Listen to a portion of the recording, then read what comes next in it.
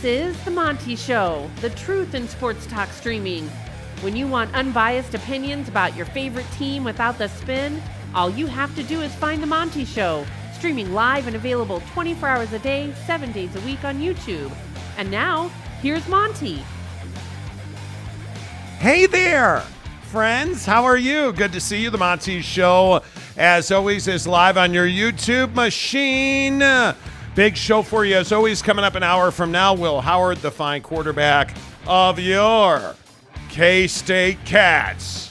Will Howard joins the show. We'll ask him about the win over UCF, what lies ahead for K-State. They have an awfully difficult schedule after the bye. Will Howard from K-State 1 hour from now.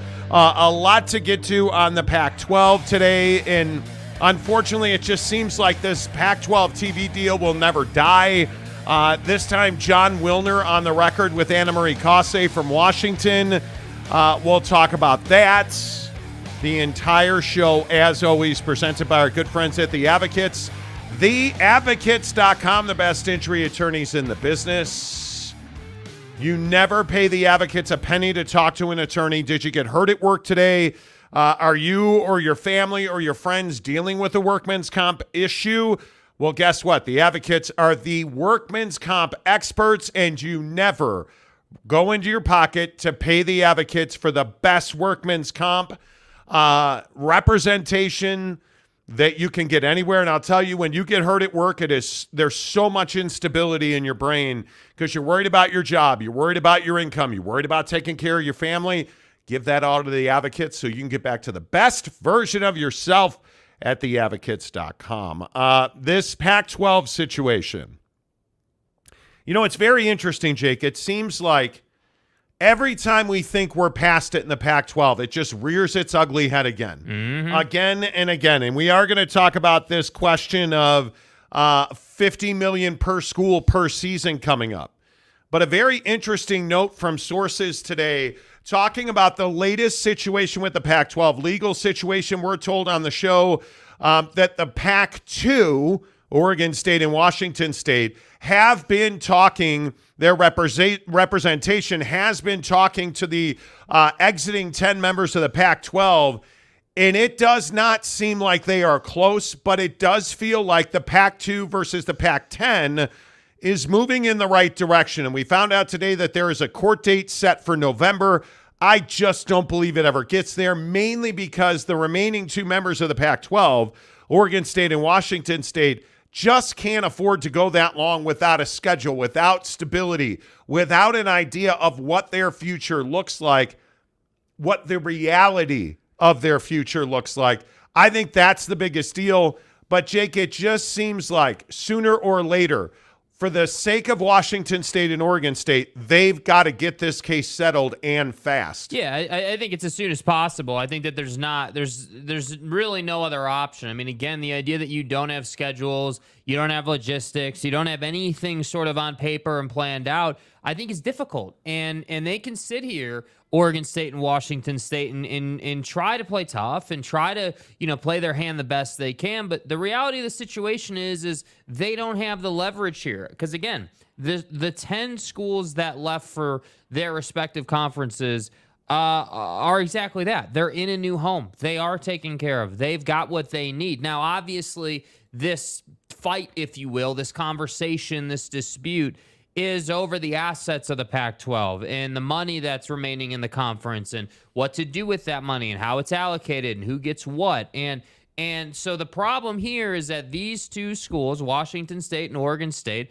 are up against the clock because the reality is you can't get to January, February, March and not have a schedule for that coming season. I mean, what are you just going to throw something together? That's not how scheduling works. I mean, You're talking about having to create a schedule with your TV partners, with other schools, obviously, in a matter of what, a couple of months, weeks. Like, I mean, it's never that fast of a process. I mean, there's so much to it. And that's why I say this is a really big problem, again, for what remains of this conference. And I'm telling you, as you watch all this Pac-12 or Pac-2, whatever you want to call it, stuff play out, remember these times and remember what goes down in this situation, because in 4 or 5 years, when we're working on the ACC situation, I'm sure we will see shades in that situation of this one. And I can only imagine, if you're Kirk Schultz at Washington State, you're sitting here trying to find the most efficient solution. So what does a settlement between these two look like? You know, a settlement out of court and kind of coming together to figure it out. I'm not quite sure what that looks like. I'm not sure how you sort of come together and what you agree on. Because if I'm the 10 schools that left, I know I have the hammer. I know I'm going to lean on them and make it tough on them. And if you're those two, you know that that's a situation. So that's what I'm saying. I don't know where you go. Well, and I think these two schools, the biggest issue for them is right and wrong has nothing to do with it, as it was explained to me today. Right and wrong has nothing to do with it. Oregon State and Washington State, by most people's opinion, are entitled to the cash and assets remaining in the Pac-12 based on the charter and based on the bylaws of the Pac-12. The problem is that's absolutely worthless when your life quite literally is on the clock. And Oregon State and Washington State are frozen in time. They can't really make schedules. They can't really plan logistics, because if they don't know who they're going to be in business with a year from now, if they don't know where they're going to be affiliated a year from now, they're not going to have a TV deal. They're not going to have the ability to schedule every one of their sports, not just football and basketball. The 10 exiting members absolutely have the hammer. And if, in fact, our sourcing is correct, and it's been rock solid, Oregon State and Washington State want to settle this, and they want to settle it now. And it'll be interesting to see what they are willing to give. And my guess is it is simply a matter of how much money is it going to cost Oregon State and Washington State to settle this. That's what it comes down to. There is a lot of debt to be relieved in this conference. There are legal matters, including the Holiday Bowl versus the Pac-12 and UCLA. I mean, there's just all of this stuff hanging over the conference that is frozen in time unless these two different entities, the 10 exiting members, Oregon State and Washington State, can come to an agreement. And the 10 exiting members have about 75% of the leverage here. And it's really this continuing theme of Oregon State and Washington State have nothing to hang on to. They quite literally are twisting in the wind at the mercy of Father Time, and I don't know how you fix it. Because if Oregon State and Washington State wind up giving away a fair bit of the cash that remains in the coffers of the Pac-12, it is a doomsday scenario for Washington State athletics. I think Oregon State's on better footing, but you look at what's going on at Washington State, their staff and faculty want to completely redo the budget there. Yeah, I wonder why. And you have litigation there. Like you have all this stuff hanging over their heads. And it's really unfortunate. They need to get this done and move on as quickly as possible. And I don't know that these 10 exiting members are going to give them a chance to do that. Well, yeah, and I just don't know why, if you're the 10 exiting members, you know, respectfully, why you care all that much where they're able to go or what they're able to do. Now, this is that classic scenario of like, well, you sort of caused this on them. One person's going to say that. The other person's going to say, well, yes and no. I mean, yeah, sure, us leaving created a byproduct of them having, you know, nowhere to go outside the Mountain West, but whose fault really is it that they're in that position? I mean, it's their own fault because, again, they didn't have power in what was the Pac-12. And so I think that's what's difficult here. You have a lot of converging opinions. You have a lot of people who look at this situation a lot of different ways. Yep. And the unfortunate truth here is that the clock is ticking. And there are 10 schools who are taken care of and are simply, in my opinion, playing with house money in a sense where it's like, hey, we're on the greener pastures. We got a good situation. I don't care what Kyle Whittingham says up at Utah about the Big Ten. You're going to the Big 12 right now, and that's where you're going, and that's fine. You don't have to necessarily stress on what you get out of this. You just want to get the most, whereas these other two are like, dude, we got to have this to survive. We got to have everything that we can get. And by the way, every day that goes by that you haven't settled, we're still waiting on your plan to survive and what you're going to do with the Mountain West. Yeah, and I think, you know, and I've talked a lot about this on the show. There's no doubt in my mind that the best alternative, the best avenue forward is for the Pac-12 brand to remain intact and for the Mountain West to come under and live under that brand and have Commissioner Navarez run that league. That is the best possible outcome for both Oregon State and Washington State, and frankly, the Mountain West Conference as well. I think that's very good for Oregon State. I think Oregon State would do very well in that conference. Hell, look at what Washington State's doing in the Pac-12 this year. I think it's a really good situation for both. But to do that, you need the 10 exiting members of the conference to play ball, and they need to play ball now. Because if this gets into November and there's more delays in discovery and motions and delays of any kind, you're just tightening the grips on the remaining 2 members, and it's untenable for them. And I think one of the other things that we need to address really, I mean, directly, I don't know how many other ways I can say this.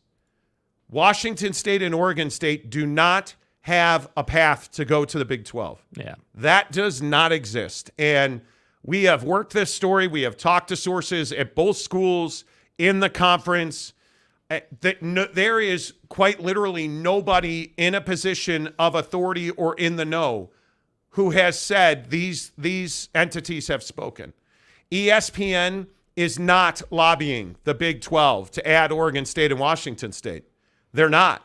And I don't know where this story comes from, and I understand that there's a bunch of podcasts out there that are trying to get attention. You guys, I'm telling you, we have spoken to so many people involved with this. Nobody sees that happening. They have not spoken.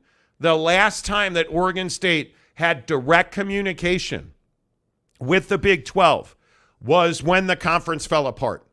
And Scott Barnes and other administrators at Oregon State were reaching out to the Big 10 and were reaching out to the Big 12, and the answer was an unequivocal, sorry, but we're not interested.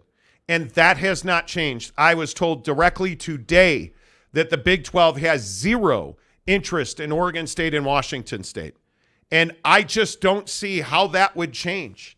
I don't see what leverage anybody would have over the Big 12 to make them take 2 schools that bring absolutely no value to them. Yeah, and I think that the hard part for Oregon State fan or Washington State fan to kind of grapple with is that the Big 12 is primed to go hunting when the ACC becomes available. That's the sad reality of, your situation. Again, I even said when the conference was burning down, dude, Oregon State and the Big 12 would be an outstanding fit in my opinion. Both because it's the Pacific time zone, you have new facilities, you're going in the right direction. By the way, you've got a 10-win football program. Basketball program needs a little bit of love, but we're going in the right direction. Like, there are a lot of things to like about Oregon State. It's not an Oregon State issue specifically, and that's where I think people get confused. A lot of people want to say, oh, well, it's an Oregon State and Washington State issue that they're not in the Big 12. Well, no, not necessarily.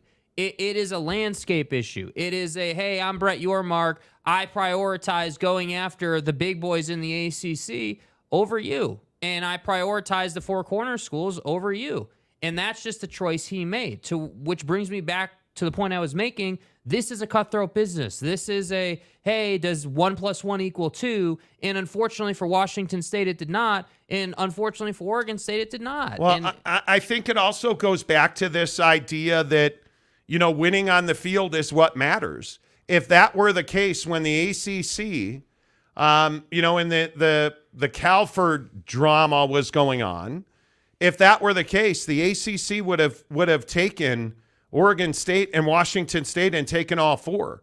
But the ACC was unequivocal in their denial of Oregon State and Washington State. They were not interested because the geography doesn't work. The issue really is the monetary value that Oregon State and Washington State bring to the ACC or the Big 12, and there isn't any. That's the hardest part.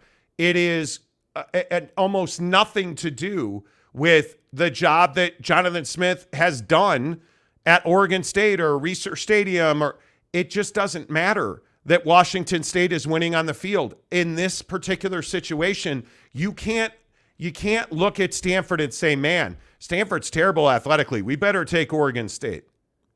That's not how this game is played. And I know we've debated this at length and ad nauseum. It just doesn't matter. The Big 12 is in a position where they know significant realignment is coming. The instability in the ACC is a huge problem for college football and college basketball in general. And I say that because conferences like the SEC, the Big 10, and the Big 12 are all sitting there waiting for the ACC to do whatever it's going to do. And when it does, none of those teams want to be at 20. Those teams want to be at 16 and 18 so that they can make a move. I can only tell you so many times I've been told repeatedly by sources close to the Big 10 that they want Notre Dame and North Carolina in the Big 10. That's who they want at 20, period. That's why Stanford and Cal did not get into the Big 10, because the Big 10 far more values Notre Dame and North Carolina. The bigger question is, are North Carolina and North Carolina State a team? It does not appear that way based on how expansion voting went. But you can't possibly believe that the Big 12 is going to, I was asked the other day in a radio interview, is the Big 12 going to step up and do the right thing? What do you mean the right thing? But that's my point. What do you mean the right thing? What is the right thing for the Big 12? Is it the right thing to add Oregon State and Washington State? No, it's not. Not in any way, shape, or form. Not when you have access to, I think, one of the better revenue-generating opportunities in college sports with the way that the Big 12 is building itself. Why are you going to take that risk when you already have Utah, BYU, Arizona, and Arizona State? Why are you going to add 2 more members that do business together well? That's 6 members of the former Pac-12 in one conference. Do you really think that's good for business if you're Oklahoma State, if you're Kansas, K-State? Why would you do that? That doesn't make a lot of sense. I think that's also one of the reasons that when ESPN went to the Big 12, ESPN went to the Big 12 and said, hey, we'd like to, explore having Stanford and Cal join the Big 12. The Big 12 said, no, absolutely not. No. We're not interested. Well, and I love the assertion that, and again, this is no shade at Oregon State or Washington State. I keep saying this. It has nothing really to do with them on a personal level, if you will. Dude, the concept of, hey, is the Big 12 going to do the right thing? Almost the assertion of they owe it to these 2 schools. Dude, nobody owes anybody anything. Dude, the only thing that you're owed is what you've earned.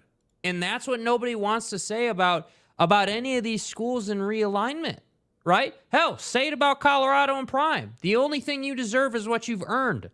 And now you got to re-earn everyone's respect. So I just look at this thing with the Big 12 and I say, man, like they are going to do what's best for the conference. How many times does Brett Yormark have to come out and say, hey, it's me and the presidents in my conference or the member institutions are in alignment. If I have an idea about how I think we should take this conference forward, if I think that would help the conference, I'm going to take it to them first and see what they think. So do you really think that Brett's just out here like adding schools at random and they haven't talked about it? Yeah. Or they haven't worked together to decide like who's a good fit and who's not, and honestly what's palatable and what's not? Because I guarantee you nobody wants to do business with Kirk Schultz. Like, why would you ever expose yourself or attach your success to a guy like Kirk Schultz? Yeah, I just don't think you would. You wouldn't. And I furthermore, I look at the conference the way it is constructed now. You have a very strong conference. I mean, you look at, even in a down year, Texas Tech is exceptionally valuable. You look at Baylor, Okie State. This conference dominates the state of Texas, even without Texas, because you're adding Houston.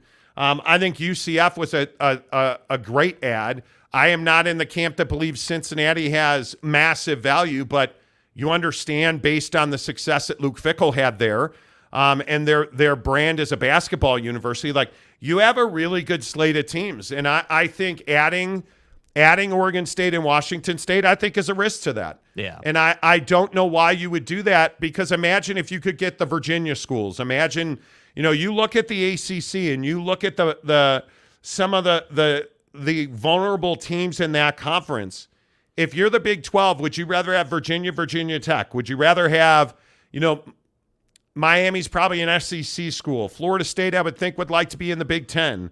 But Louisville makes a lot of sense for the Big 12. Those are old friends, right? I mean, I look at Virginia. I look at Pitt.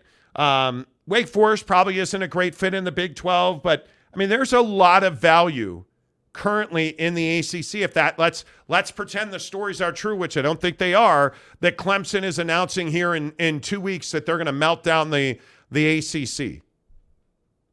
Are you adding Oregon State and Washington State to kill your flexibility when that happens? I doubt it. No. I seriously doubt it. So I think that narrative needs to go away.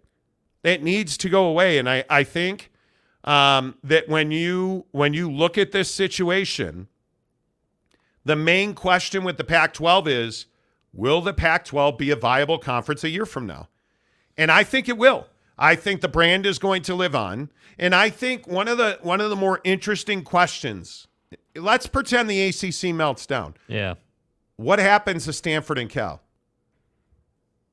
It's a really interesting question. I mean, do you not revert back to what allegedly is going to be the Pac-12 with the Mountain West? I mean, do you not, and again, earlier in the week, we talked all about the automatic qualifier portion of the Pac-12 situation and, the 5-7, 6-6 debate with the college football playoff.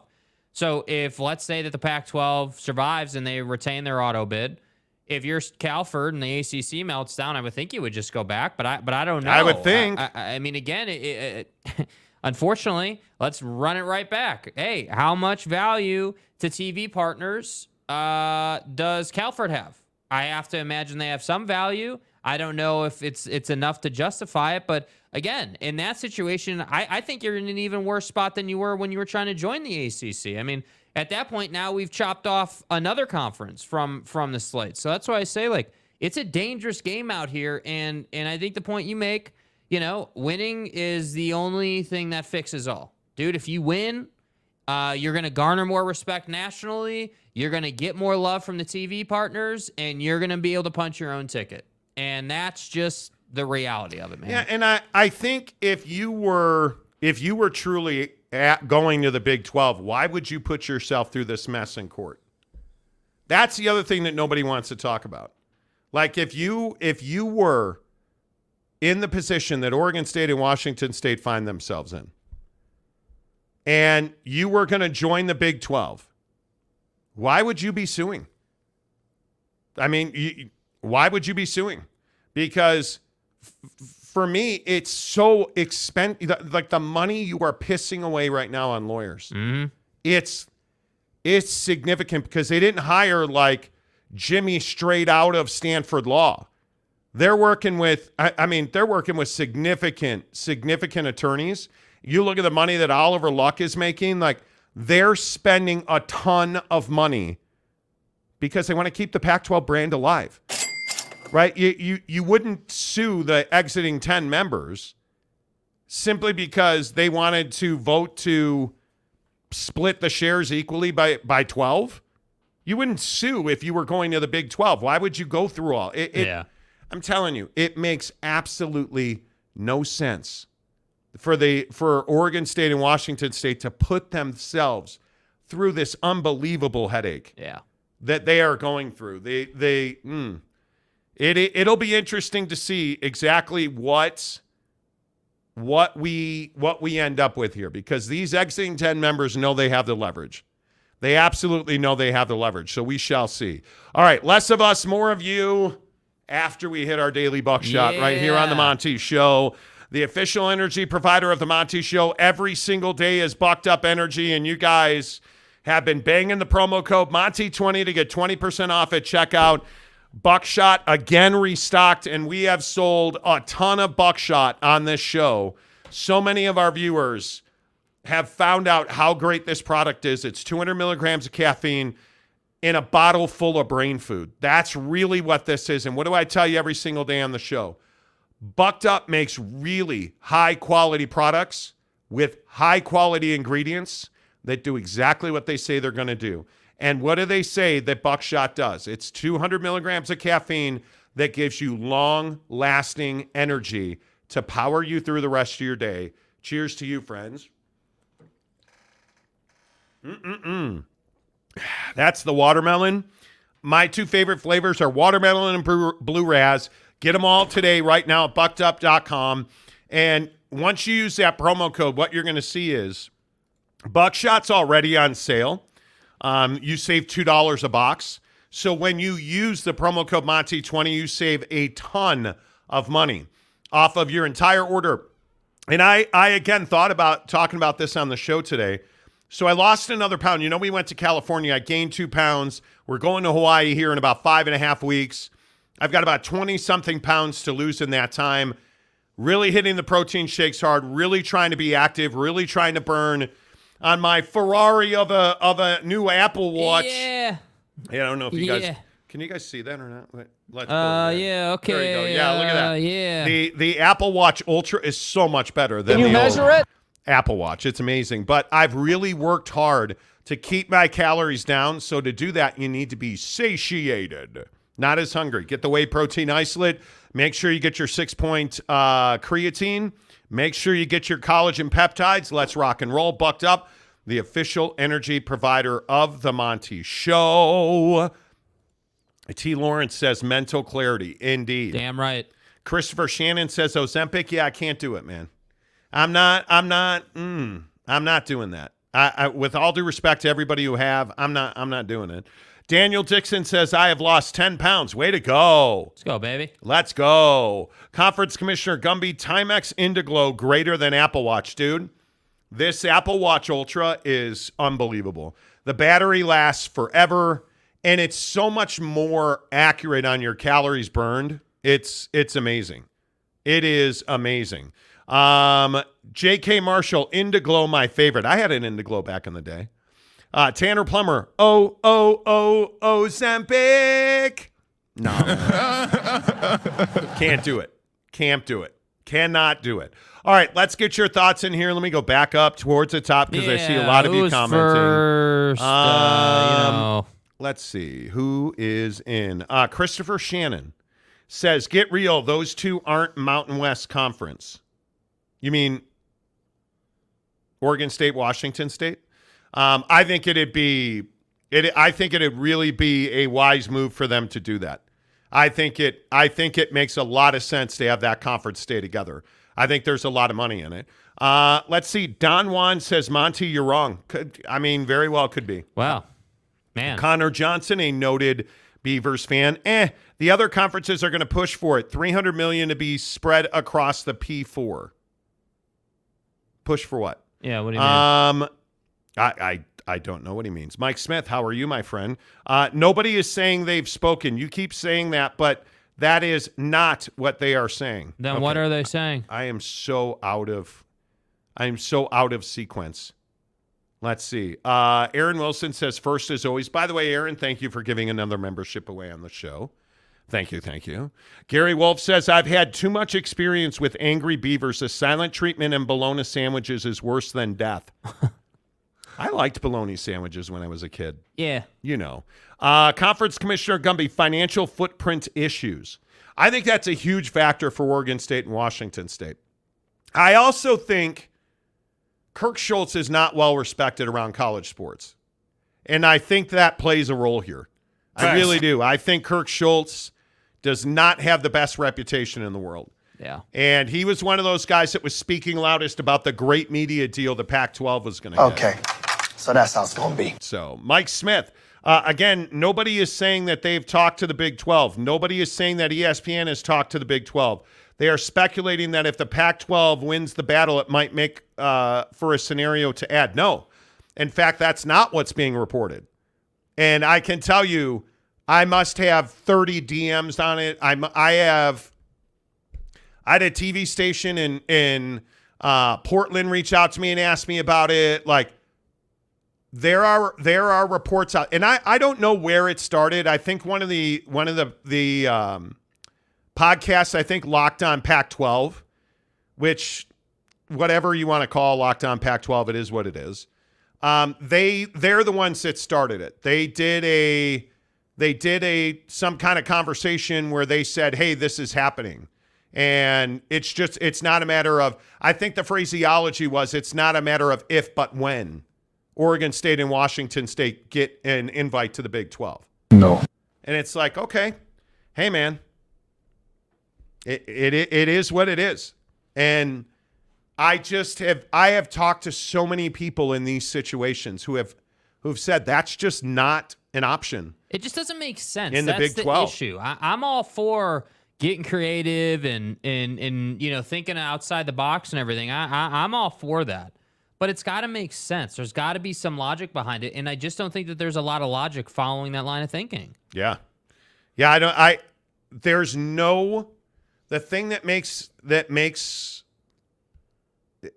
there's no financial gain for the Big 12 with Oregon State and Washington State. Yeah. There's no gain in reach with Oregon State and Washington State. Not when you have the flexibility to add much larger brands down the road. And I keep going back to the Big 12 and 20 teams.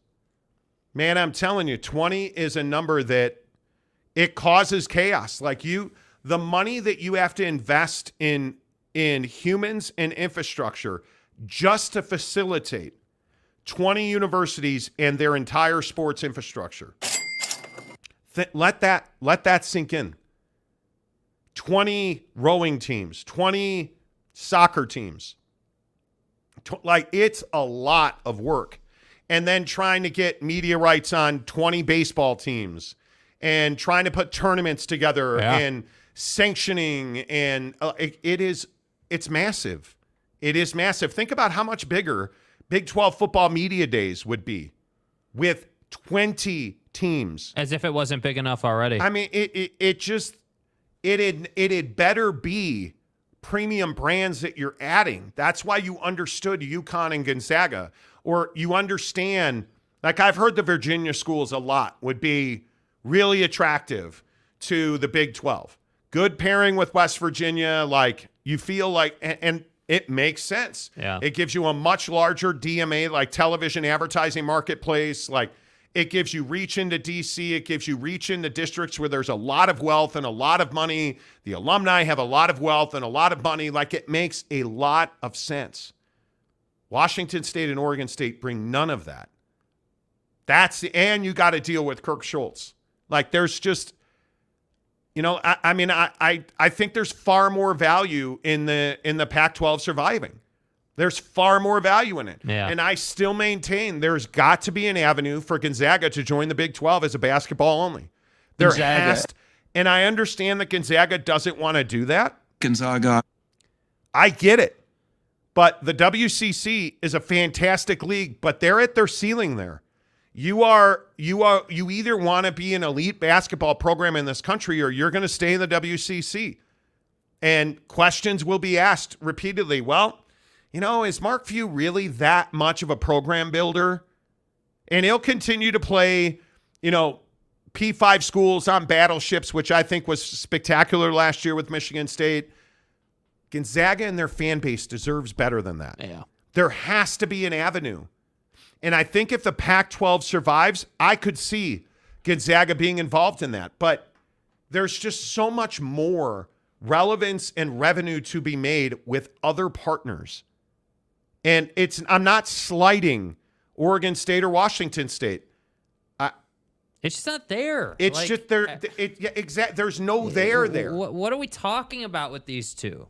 Like, it's a convenient thing to say, oh, yeah, they're eventually going to get an invite. Okay, well, and eventually I'm going to be 100. Great. Like, who cares? It's not, there's no substance to it. It doesn't make financial sense. That's why I say we can all bark at the wind, but nothing's changing with that.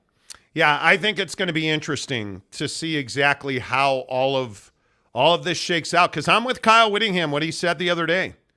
This is just the beginning. We're not near the end of the road of college football and college athletic realignment. I don't think we're anywhere near it. I think, and if you missed it, Kyle Whittingham the other day was talking about, the UCLA and Utah, and, that they were going to be in a relationship together again. And I think it's really interesting that I agree with him 100%. Does that mean that UCLA and Utah are going to be in the Big Ten together? Maybe. Yeah, I mean, absolutely could be. But I don't think we know what the possibilities are. Yeah. I truly don't. And you have to see what the implications of the ACC meltdown are. It's just, Oregon State is too good of an institution, academically and athletically, to toil like this.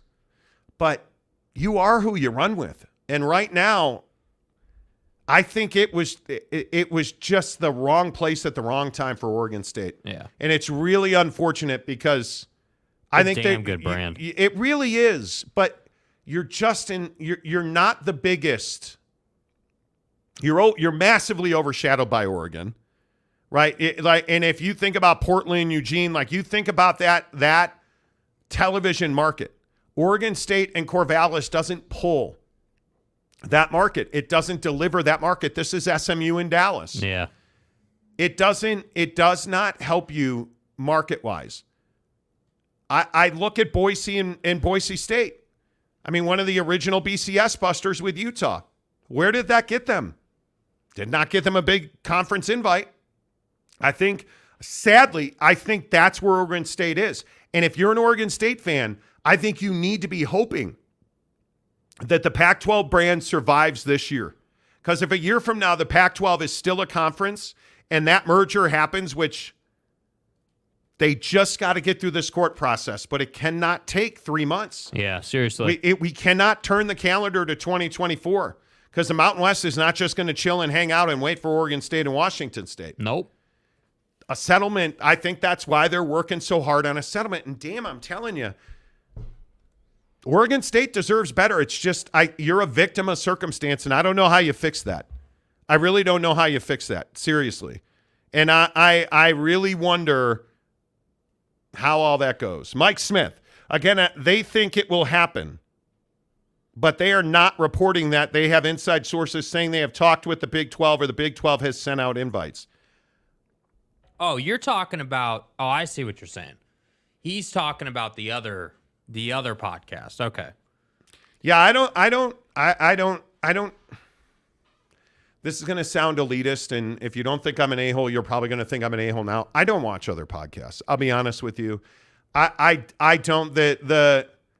When all that died for me, when John Canzano started being John Canzano and just making stuff up, in my opinion, yeah, I think John Canzano made a bunch of stuff up and was a complete embarrassment. That's where my podcasting days ended. Don't you know who I am? I will not listen to podcasts. I don't. And it's really difficult for me. We tried to listen to Locked On, but when Neighbors got fired at Locked On Big 12, that whole network died, in my opinion. Yeah, that was a bad look. I just think they so terribly mishandled that. I watched 365, but sparingly. Frankly, they're on when we're on, and I don't have time to go back and watch it. Yeah, we met them at Big 12 Media Days. They're a bunch of nice guys, you know? Yeah, I don't. I don't know Josh Neighbors. I don't know those guys. But the funny thing is, there's podcasts, and I hope you guys embrace this for what it is. Don't read anything into my comments. I'm speaking as frankly as I can speak. The word podcast is a dirty word. Everybody and their brother has a podcast. And it's why we do not do podcasts. It's why we don't do a podcast, because we work very hard to bring you good information.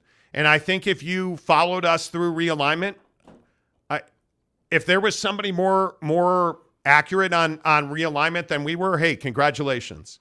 But we've worked really hard to build a reputation. We've worked really hard to get guys on this show. We don't do a lot of interviews unless it's Will Howard, who's going to join us here in 19 minutes from K-State. Unless it's a principal guy like that, and Alema Harrington talking about BYU, a guy who played. I'm not putting podcast host on the show. Yeah. Because there's just so little credibility in it. And I just think it's become this fight where people are like, oh, all you guys do is clickbait. Fucking right, that's all we do is clickbait. Because and what people don't understand is our job is to get you, if you've never seen our show, to watch our show. Judge after that. If we're credible, if we're not credible, if we're right or we're not right, whatever. Our job is to get you to watch the show. Facts. And I think if you look at our rate of retention, we've done a really good job with that.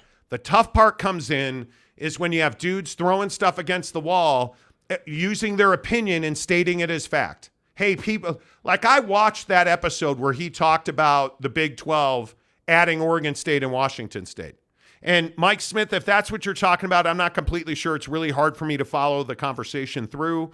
But what I'm telling you is that what you saw on that podcast was those two dudes, and I think it was Locked On Pac-12, I'm not sure.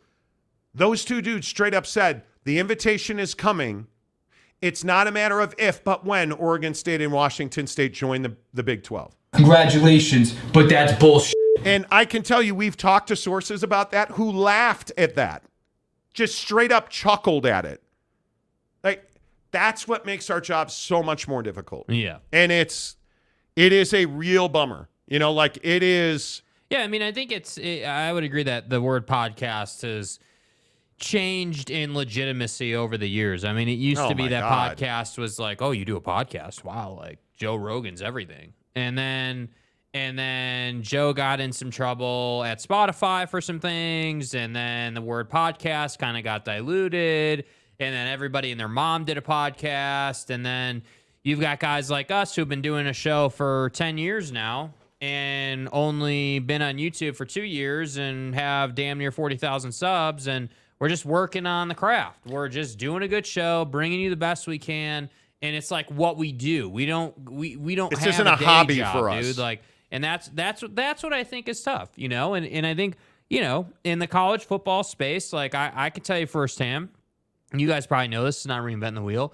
but man, college football fans are vicious. They are out for it, and Yeah. that's what I think makes some of these conversations difficult. Is But there's so much emotion. Isn't that what was fascinating? I tried to save you there. Thanks. But isn't that what was fascinating about Big 12 Football Media Day? Yeah. How many people are like, oh, yeah, I watch your show all the time. Great show. Hey, good to finally meet you guys. Great show, great show, great show. Like, What's really funny is, so you guys remember, you go back and the Pac-12 conference didn't announce their media day until like 10 days or 2 weeks or whatever it was, like real close to before it was going Yes. to happen. There wasn't really a lot of planning. So what's really funny is that there are people who called us and were like, well, you guys are a Big 12 show now. You didn't go to Pac-12 media days. Are you guys a Big 12 show now? Well, no. The problem is that the Pac-12 gave us 2 weeks to plan something, and we're not a massive company. We can't just scratch checks to go wherever the hell we want. yeah. Yeah, I don't know, man. It is what it is. I think I don't know. You know, it is what it is. I think that I will stand by the things we've reported. We were told by people at the Big 12. We were told by people at Washington State. We were told by people in the Big 10. Like, we've reported very directly what we've heard. And what I will tell you is I don't see any way Oregon State and Washington State in the near term get an invite to the Big 12. Yeah. When everything breaks down and realignment continues to happen, sure, maybe that happens down the road. They are right now focused on these negotiations and wrapping up this business in the Pac-12 as soon as they can, because that's what's in their best interest, to me anyway. Let's see. Domer Wap. What's up, Domer? Found your show to be one of the most informed and balanced out there. This is not taken for granted, gentlemen. Appreciate your integrity. Thank you very much. Will Howard from K-State in 15 minutes. Thanks, Domer. Domer, appreciate you. Jakey A23. These guys watch Georgia and Alabama games only and then just start drawing where teams should go with crayons. I don't know if he's talking about us or not. I don't know either, because we don't watch. We're certainly not an SEC show. I can tell you that Wow. right now. That's amazing. That's amazing. OG Gary, so you're saying the 12 is not getting Wazoo and Oregon State. That's what we're being told. You know, like I think it is. Cam Ward be damned. right? Jonathan Smith be damned.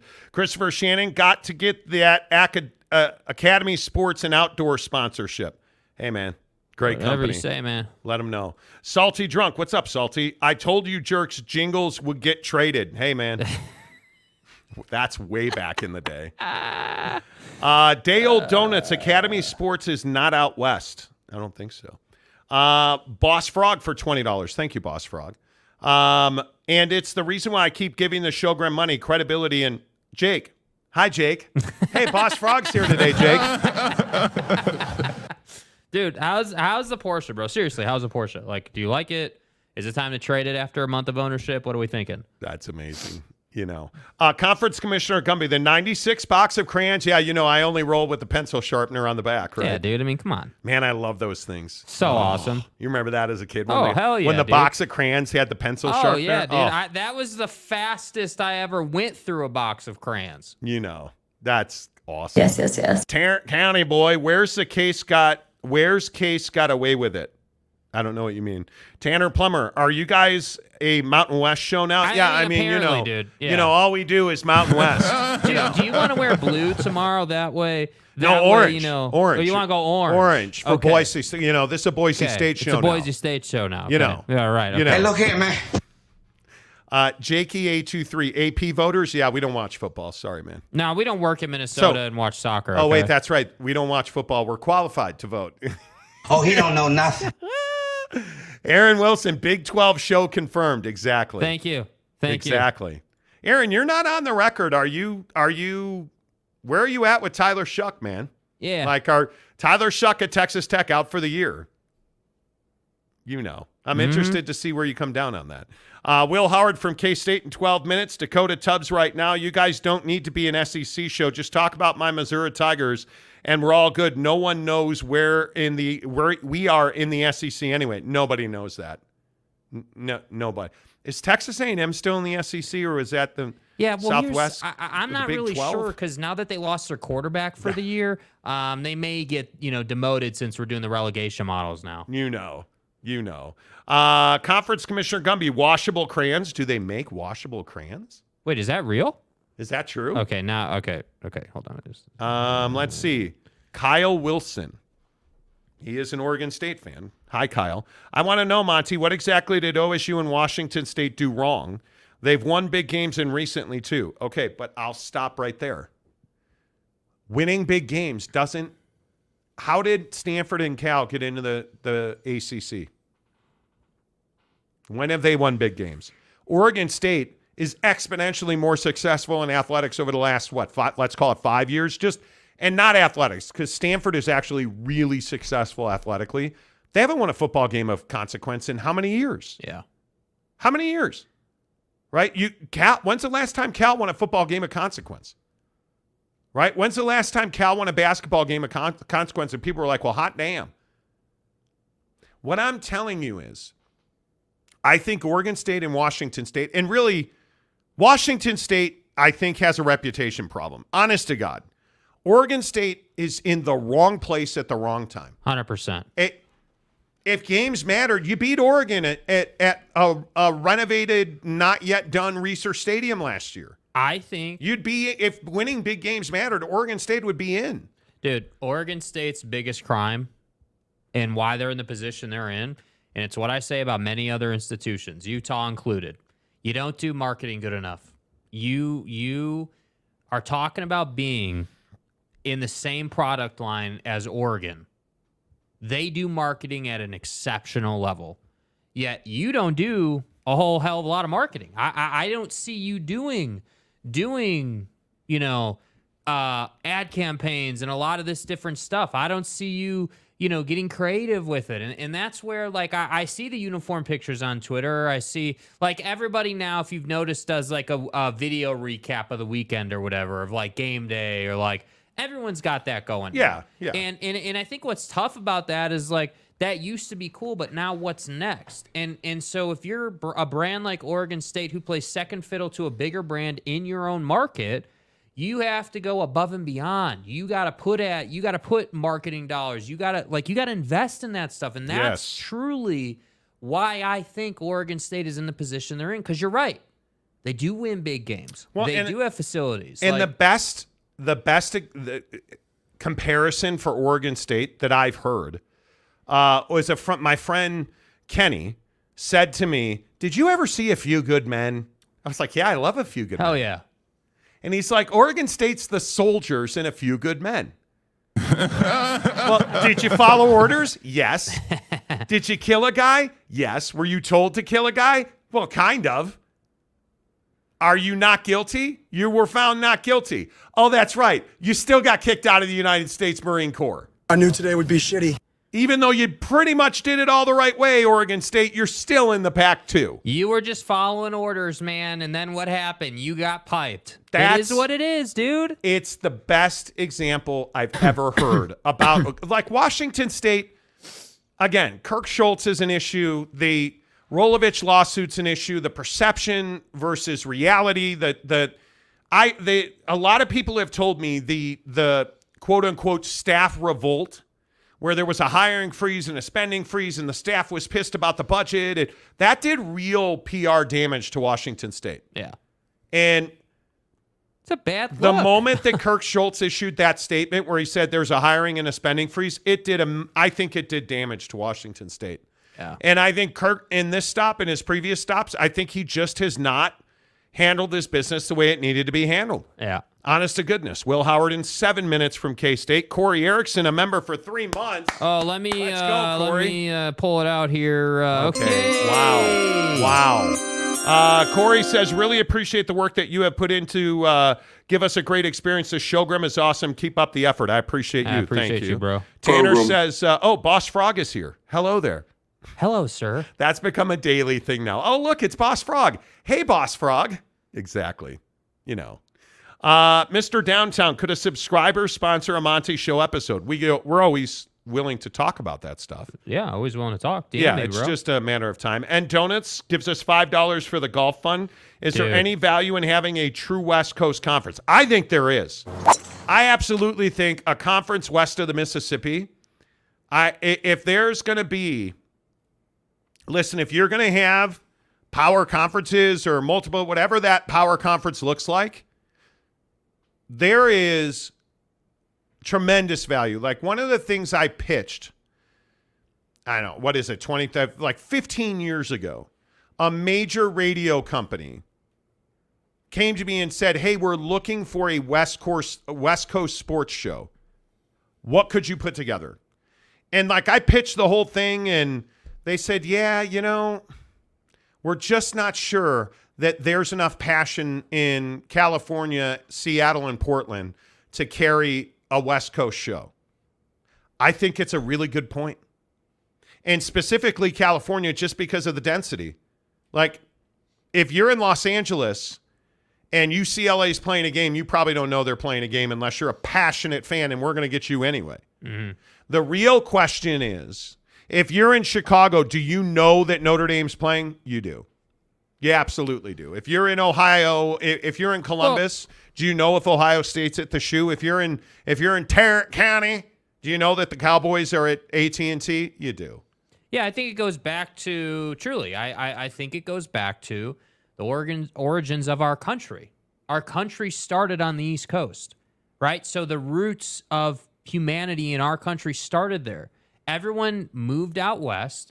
And then California specifically, and many states out west, obviously, but California is really the big boy, have gone through this thing where you have so many new people entering and leaving the market. Look at the state of Arizona. Arizona, yet another one, constantly coming to the market, leaving the market. They're transient states. The only folks who live there now who have been there are generational, who've been, houses have been handed down, and like you've got money, traveling through time down your lineage. How many people that live in Las Vegas are native Nevadans? Excellent point, right? Las Vegas is a great one. Yeah. Jerry Davis for $5. After the Pac-2 versus Pac-10 battle is over, the best bet for the Pac-2 is to merge with the Mountain West and make sure Gloria Nevarez is the commissioner. It's unquestionably. And I think she's earned that respect, by the way. And I think because she's managing a Group of 5 conference right now, I think she doesn't quite get the the respect and love she deserves, but she does deserve that. She that has post. Pac-12 experience, Yeah. WCC experience, Yeah. and Mountain West experience. 100%. Yeah, she's the one. Shaner gives us $2 to say Showgrum. Shaner, what's up? Good to see you. Arizona football, man, I'm telling you. It's coming. I love my guy, Jed Fish. Casey Anthony got away with it for $5. Well, hello. 4 of these 6 teams will end up in the Big 12. 100%, I guarantee it. Louisville, Pitt, Virginia Tech, Duke, Georgia Tech, or Syracuse. If I had to pick 4 of those, Syracuse is an odd fit. Syracuse is another one. Yeah. They're just in a weird spot. I think Louisville, Pitt, Virginia Tech, and Georgia Tech make the most sense. I think Duke and Carolina. Duke feels like a Big Ten SEC program to me. Yeah. I've had this discussion so many times with people who are like, well, Duke and Carolina, that's a combo brand. I don't know if it is or not. No. I think they would go their separate ways, but you got to play that basketball game twice a year every year. UNC is a Big Ten team, though. No question about it. No question about it. Yeah. I think they're a Big Ten team. Yeah. It just, Yeah. I have no doubt about it. I truly do not. Yeah. Will Howard coming up in 2 minutes on the Monty Show, presented by TryDayTrading.com. You guys, again, so many people, I feel like it's every day somebody will say to me, hey, is Day Trading legit? Is day trading a scam? Go find out. And the amazing thing is when you have people who are like, yeah, I don't know. Is it? Could it? Yeah, it could. Just go to TryDayTrading.com and watch the videos of their graduates, because it is remarkable the life-changing freedom that you get when you make a decision that empowers you as a human being. When you say to yourself, I'm tired of living this life where I hate my boss, I hate getting up, I hate doing this, okay, don't do it. Work for yourself. Make more money than you've ever made. Live the life you've wanted to live. Drive the car, live in the house, take the vacations. Don't worry about going back to the office. Stay at home. Work for yourself. That's what TryDayTrading.com is about. Their graduates who day trade full-time make a minimum of $1,000 a day. They're part-time day traders, the ones who graduate the Day Trading program and trade part-time while they keep their full-time job, make $300 to $500 a day. And it's one of those things where whatever your lifestyle is and what your desires are, Day Trading has a way to fit that in for you. And the best part is they offer Monty Show listeners a $10 30-day trial membership. That means you give a $10 charitable donation. You give Day Trading $10. They give it to charity, so it's a tax write-off. And you get their entire day trading program for 30 days. Elite level coaching. I mean, all of the mentoring you want. You get assigned a day trading coach who's going to say to you, hey, here's how this works. Or, hey, is this program legit? Well, yeah, here's why it is. And you can just fire questions at them because it's a trial membership. At the end of that 30 days, if it's not for you, walk away. I don't know one of our viewers who's walked away after the 30 days. Hook it up, TryDayTrading.com. Make sure you tell them you heard about it on the Monty Show. And without further ado, Will Howard, the quarterback at K-State, joins the show.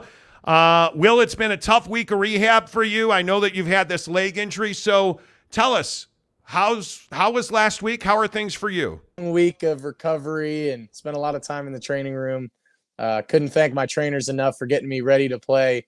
I didn't necessarily feel 100%, but I felt as close to 100% as I possibly could. And, I felt like I wasn't going to be, killing guys out there with my legs, but, I did what I had to. I felt like I was able to do what I had to do, when I needed to do it. And obviously as the game went on, I got more and more comfortable and kind of warmed up. My leg felt good. I had that adrenaline running through me. So at the end there, I kind of found a crease and cut one up and there was really nobody there. So it was easy for me, honestly. And, my O-line did such a good job of making those holes. And obviously when DJ runs for 200 yards or whatever crazy amount of yards he ran for, obviously they're going to start keying on him. So it makes it easy. And I have to be able to pull the ball and keep him honest and not just let him key in on DJ because he was having a heck of a night. Well, it's interesting you talk about your offensive line. I mean, I think that I don't know if struggles is too harsh, but I mean, the performance on the offensive line up front has has been problematic, I think is probably a better term for it. But I thought this was their best performance by far. I thought you had a lot of clearance at your feet to throw the ball well. You know, we just got done watching your tape, and it seems like you were on the front foot a lot. You had a lot of room. I would imagine that you were pretty happy with what you saw of those guys up front.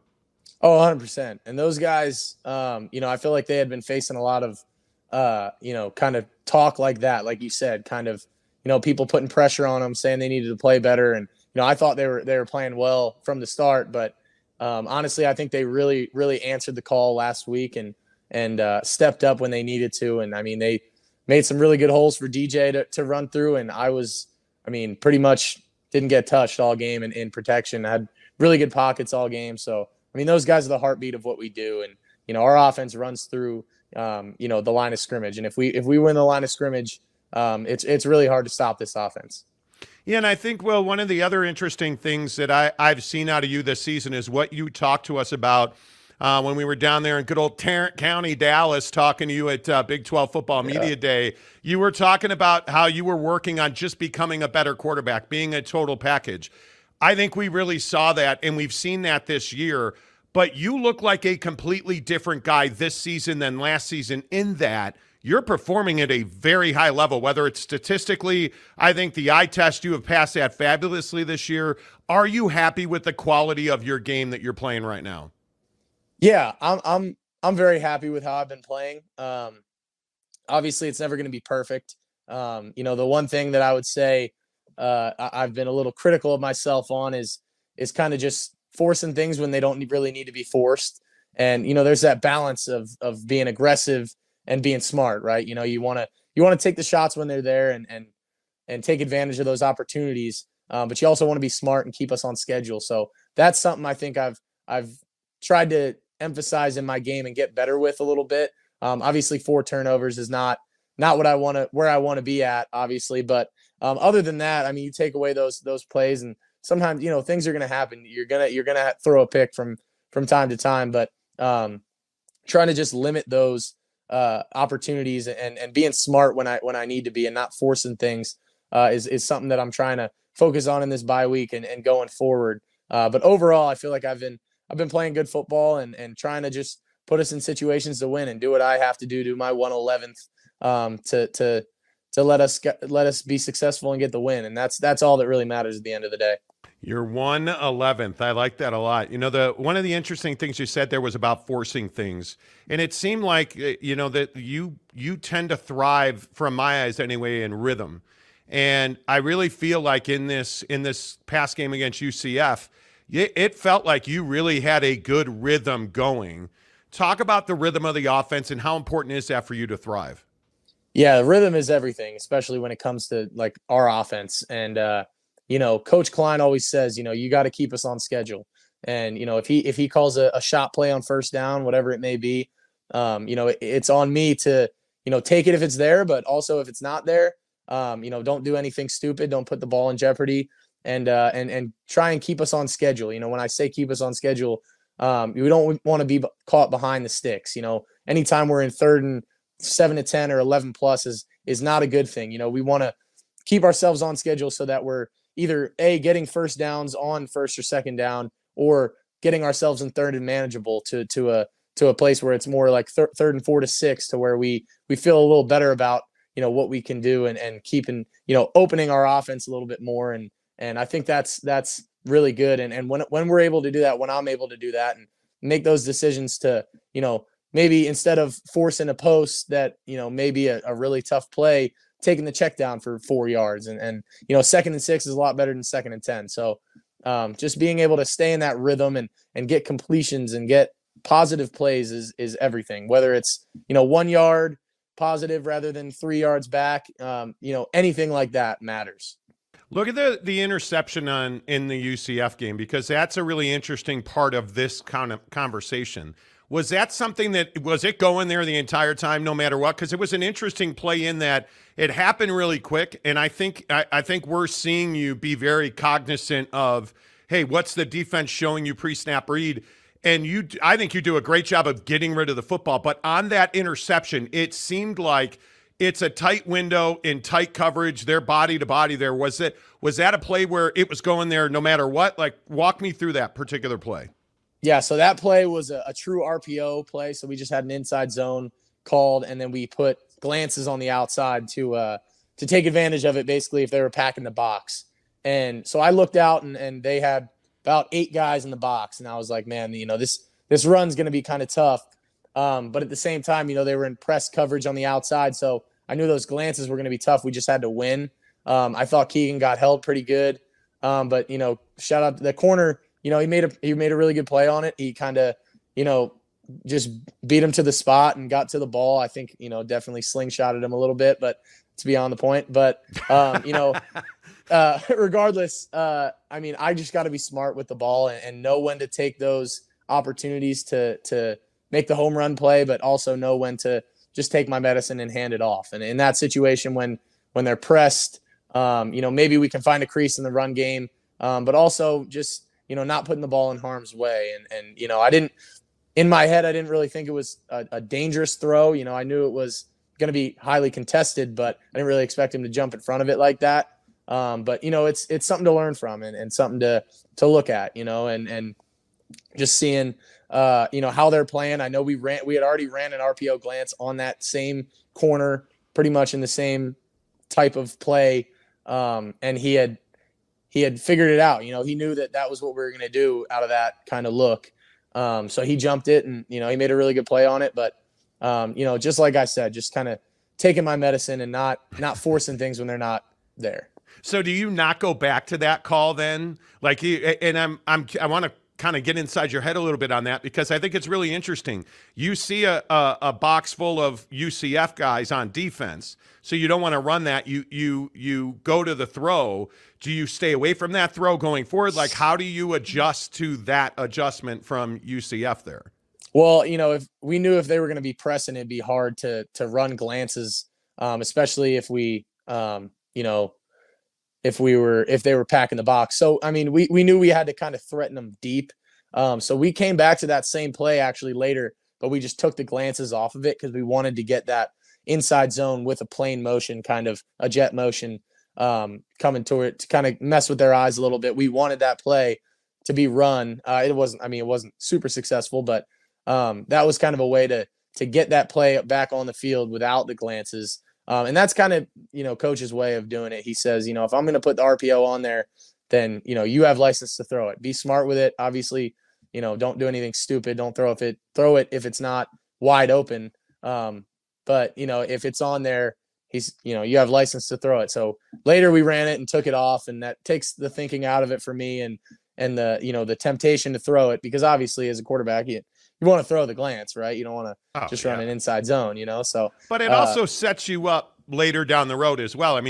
The play might not be successful in that moment, but that's going to give you opportunities. That's going to expose them to you a little bit more. So I feel like that helps you anyway. And then the other play that stood out was that kind of, I don't know what you guys call it, but the read option where you pitched it out to DJ, you rolled left and pitched that ball to the back. Like that was really effective. And is that not set up by how successful and how effective you had been running the ball? Yeah. So that play, like you said, on that RPO play, if we run the ball and just get 2 or 3 or whatever we may get, it sets up different things. It sets up the play action game. It sets up, the jet game, other things like that. And then, on that note, that option that we ran in the red zone, we actually lined up, the kind of like read option that I had run, really the inside zone that I had run into the end zone on the opposite end zone in the third quarter. We got in that exact same formation.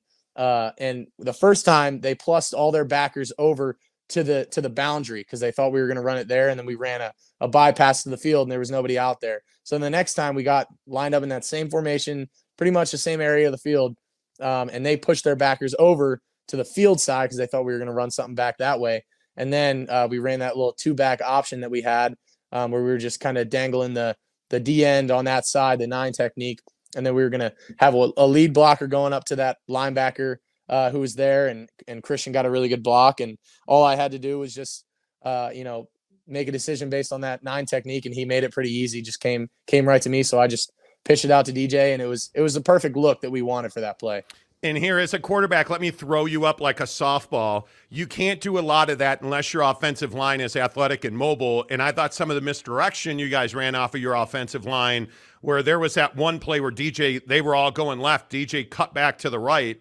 I mean, that was whatever you call that, a counter or whatever. That was really set up by your line's athletic ability, I thought.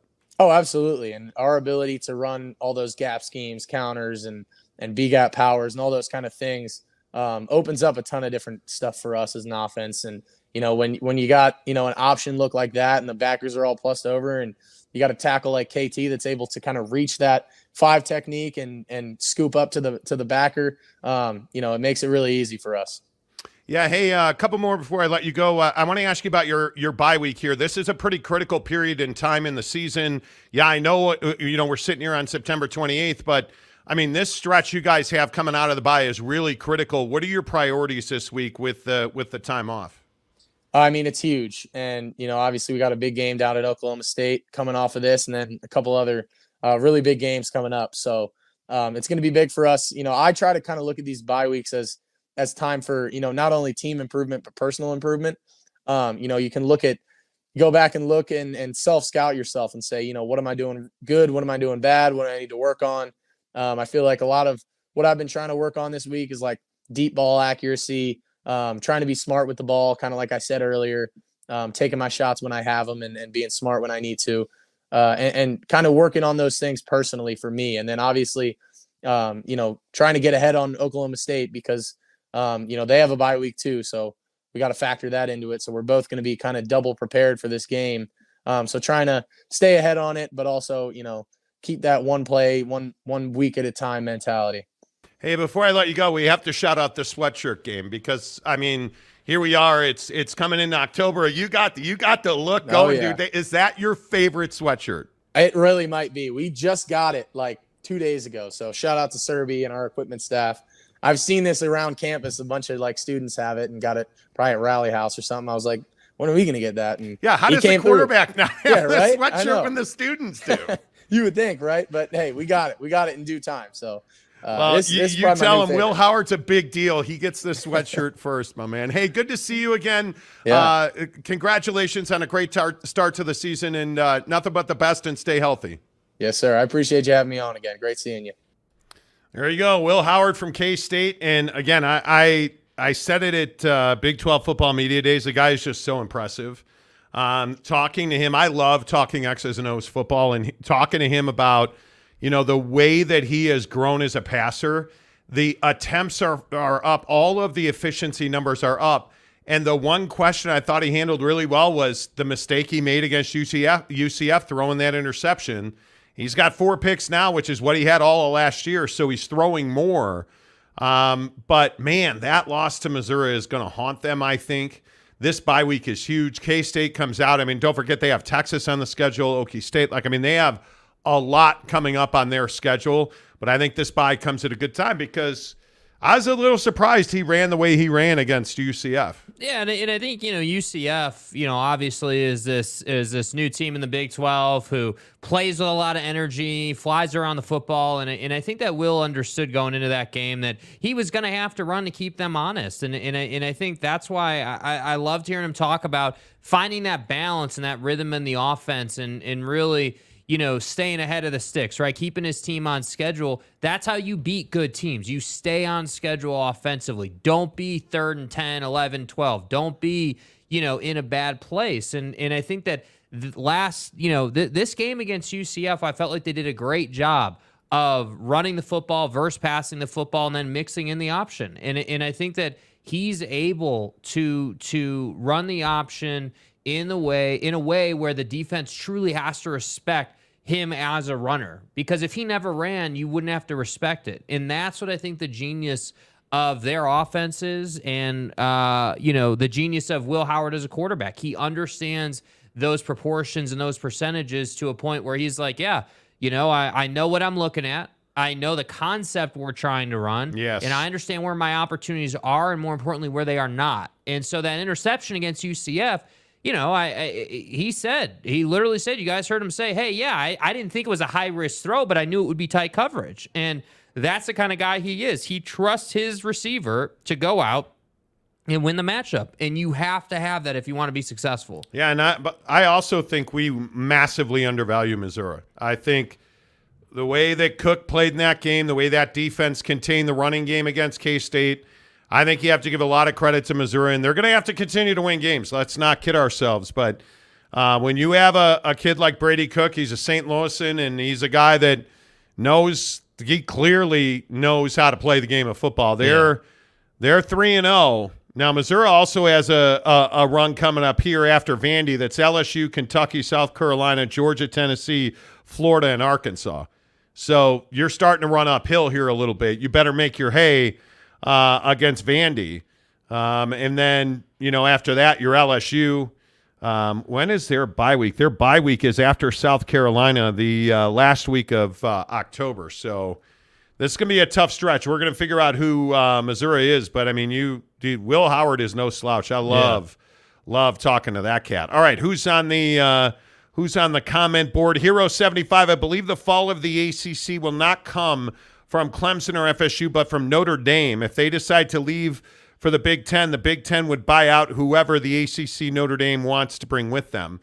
The problem is I don't necessarily believe that the Big Ten wants everything Notre Dame offers. Yeah. I think the Big Ten would be just fine if you left all your sports in the ACC and came play football for them. I think, Hero, that's one. Boss Frog, $5. A bit behind, the car is solid. Waiting for the delivery of my new 69 Mustang Fastback. Let's go. Okay. Can't have just electric in the garage, Jake. Damn no, you right can't. You can't, dude. No, you can't. Alex Crows for $2. Is the Big West the NFC North of college football? Well, I mean, are we judging the Big Ten on who they are now or who they're going to be? Because both. I think if you look at the West, I mean, Wisco, Northwestern, Minnesota, Iowa, Illinois, Nebraska, and Purdue, there's not a lot to hang on to there. There's not a lot to hang on to there. I mean, you're obviously your power. I mean, you have Penn State, Michigan, Ohio State in what I think is one of the more difficult divisions in the East. That's a tough division to win. Yeah. But you're not wrong. I mean, the West right now is just trash, dude. But you add Oregon and, Washington and USC and UCLA, and all of a sudden you're playing in a different circle here. So now, yeah, Alex, I tend to agree with you on that. Yeah. I tend to agree with you on that. Kenneth Maynard, what's up, Kenneth? Good to see you. Could see Wake, BC, and Syracuse finding a home in the Big East or American or merge if the ACC implodes. Oregon State, Washington State, their options would be limited. Their option. Yes, exactly like that.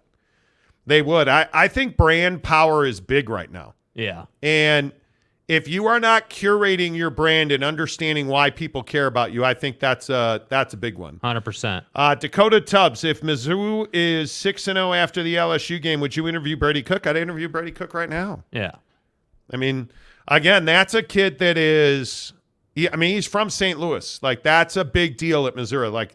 You want to – it's what Kyle Whittingham talked about. Again, not to keep going back to Kyle, but – you want the best kids to stay in state. And anymore, that's so rare, it feels like. To have a kid from St. Louis be dominating at Missouri, that's a big deal, dude. It's a big deal. Salty Drunk says, great interview, Monty. Seems like a good kid. Thank you. Appreciate it. And Donuts, cool interview. Maybe the Monty Show could have QBs every Thursday. We try. We try, bro. We try, but the issue is, and we've talked about this, you're just a podcast. Hey, you start talking shit. It's a battle. It is a battle. Vicky's were bigger though. What did I miss? What did I miss? The real Slim Shady. Okay, I'm a beaver. No. Listen, body dysmorphia is a real problem. Oh dear. Oh my. You're not a beaver, sir. You're a human being. Anyway, it's weird. Wazoo is the school who keeps getting shit on. But for the past 10 years, they're the fourth highest TV-rated program behind only SC, Washington, and Oregon. But the dysfunction is... Remember, it's case by case. Nobody wants to do business with Kirk Schultz. I don't disagree with your point there, man. Yeah. Like, they're an entertaining product on the football field. It's what I've always said about Wazoo. They may not be winning natties, but they are a really entertaining football game. If you're like, hey, I want to put together an entertaining matchup, bro, you put the Wazoo offense. You put Cam Ward out there? Dude, Cam Ward in that offense, dude, you put them out there against, a top 25 team, dude, you are going to be in for a good one. Yep. Mike Smith says, hell no to BC. No, BC. Boston. Remember when Boston College was always good? No, me either. Brian Jones says, go Cats. Dakota Tubbs says, thank you. Thank you. LFG says, Mizzou has talent. They do. Bob Smith, let's talk about the new super conference, the USXFL. How about that? How about Fox getting into business with The Rock? Yeah. Wild. Ron Nolan, cursive, what the hell is cursive? Jake loves lavender. Yeah, what's wrong with lavender, dude? It's a nice color. It accents great. My skin tone nicely, okay? Dakota Tubbs says, we 4-0, Monty. Hey, Well, Monty. You look at Missouri's schedule. Man, their schedule just... If you're 4, you're going to beat. You're playing Vandy. But then you're at Vandy, home for LSU, Missouri, at Kentucky, South Carolina, at Georgia, Tennessee, Florida, at Arkansas. Good luck. Good luck. You're probably gonna lose to LSU. Yeah. You're gonna beat Kentucky, South Carolina. You're probably gonna lose to Georgia. You'll be in that game, but it's in Athens. Tennessee's gonna be in. You're better than you're probably a 7-win team. I mean, you're 4 at Vandy, 5 at Kentucky, 6 for South Carolina. Tennessee's looked very good. 7 against Florida, 8 against Arkansas. I mean, you have a potential to win 7-8 games. Tennessee's going to be tough. Yeah. Tough. BC is definitely not getting added to any of the other Power 3s. Their TV ratings are trash. Nobody cares. Gary Wolf says Missouri. AAR says, sue them all, Washington State, Cougar, Oregon State Beavers, until you get satisfaction. They kind of are. And Donuts, didn't Drinkwitch die in a kiln explosion at Fabre? Okay. Faber? Whatever the hell you're talking about. Okay. Is that an Animal House reference? Gary Wolf, the boss rubbing it in our faces. Cha-ching. He don't even try to hide it. Yeah, dude, he ain't even playing, dude. My man, Boss Frogs, built a business. Yeah, dude. Jeff Woodward, West is good in hockey. Okay, Bryce Martin. Bryce, how are you? Mizzou's D-line overshadowed K-State's O-line. Howard was under duress all day, and they took heat from the K-State fans. And I thought they played much. This was a dominating performance. When we were preparing for Will Howard to come on the show, we're watching the tape of the UCF game, the offensive line dominated. Yeah. Dominated. Boss Frog says, Matthew Farmer, no, sir, but I seriously doubt the Big Ten would pull that move. Mike Smith, close. I'm wearing slacks, a dress shirt, and Italian loafers. Yeah, red bottoms. Yeah. Pimp. James, look out for Nebraska in a few years in the Big Ten West. They are building a new football operations building. It's going to look amazing. I saw the construction in January. It'll be a game changer. I'm a Matt Rule guy. I'm a believer, and I love Trev Alberts. Big fan. Yeah. Mark Hales, 2 hacks on YouTube. What's up, Mark? Dude. Long time no see. Hope you're well. You know. Bob Smith, next QB on the Monty Show will be Tyler Shuck. I've asked repeatedly. They're not talking much. No, I'm not doing that. Kids pick CU because of Dion, and the weed is better. Dude, okay. We don't. I don't have the energy for a Dion debate today. You don't have. You're dumb. No, what happened to the Dion thing? Because people are just so petty about it. They can't have an honest discussion about him. You know. I don't disagree with you. I don't think they can. Comment dump. Gonzalez. Missouri is SEC East Razorbacks. Well, I mean, if you beat LSU, that could all change. I mean, we're going to find out. Yeah. Mark Hales, did Jake get dumped? Bro, you haven't been here in how long, and your first question is, did I get dumped? Well, look at your track record. Damn, man. What do you mean my track record? You break up with chicks over text. Please. Look at us playing drops at the same time. Please. Force Ghost Fabio, low energy, Drake? Not at all. Just tired of talking about Dion. Yeah, dude. I'm just. Yeah. Like I'm just kind of. What's not? It's much like realignment, right? You think we wanted to talk about the Pac-12 today? No. No, dude. No, I don't. But it's the story. It's the deal. I agree. Make sure you guys give us a thumbs up. Please hit the like button. If you're not subscribed, we are right on top of 39,000 subscribers. We're at 38,958. Let's go, baby. 42 away from 39,000, trying to get to 50 by the end of the year. So if you have not hit the like button, please do that now. We would appreciate that. One of the other things I want to get to today, and I wonder where you guys come down on this ESPN Pac-12 President Kase thing. So I can tell you I was told unequivocally that George Kliavkoff asked for $500 million a year for Pac-12 TV rights. And everybody, calculations. We broke that story. Everybody ran with it. John Wilner, San Jose Mercury News, interviewed President Kase at Washington. She told John Wilner, no, we never asked for that. Now, I happen to hold President Kase in pretty high esteem. She didn't say 2 words to a cricket fart during the whole Pac-12 TV thing. Bro, a cricket fart? Made it up right off the top of my head. I'm working here. Right. She didn't say 2 words during the whole Pac-12 TV thing. Yeah. Which is admirable. But this is wild to me. That Anna Marie Kase, who at one time was the most powerful president in the Pac-12, is saying, no, we never countered with $500 million. Man, I've heard from every corner of the TV industry that they did. And if you go back to that, we were told, ESPN said, we will pay you $90 million a year, period. Not per school, in total. That was ESPN's offer, done. They were looking for 1 game on TV and 1 game on stream, period. And I think the $500 million question, I think broke any chance the Pac-12 had at a relationship with ESPN. And I think it's why ESPN took the drastic measures they took to get an early deal done with the Big 12, to make sure that the ACC got taken care of, to make sure that Pac-12 members had the skids greased to get into the Big 12. Pac-10. Like, if you go back and just make a list. Let's wind the clocks back a year. Seriously, of all of the things that ESPN did to make sure that its interests were covered in the event that the Pac-12 melted down. I mean, it's remarkable. It is absolutely remarkable. And ESPN has come out a much stronger college football brand.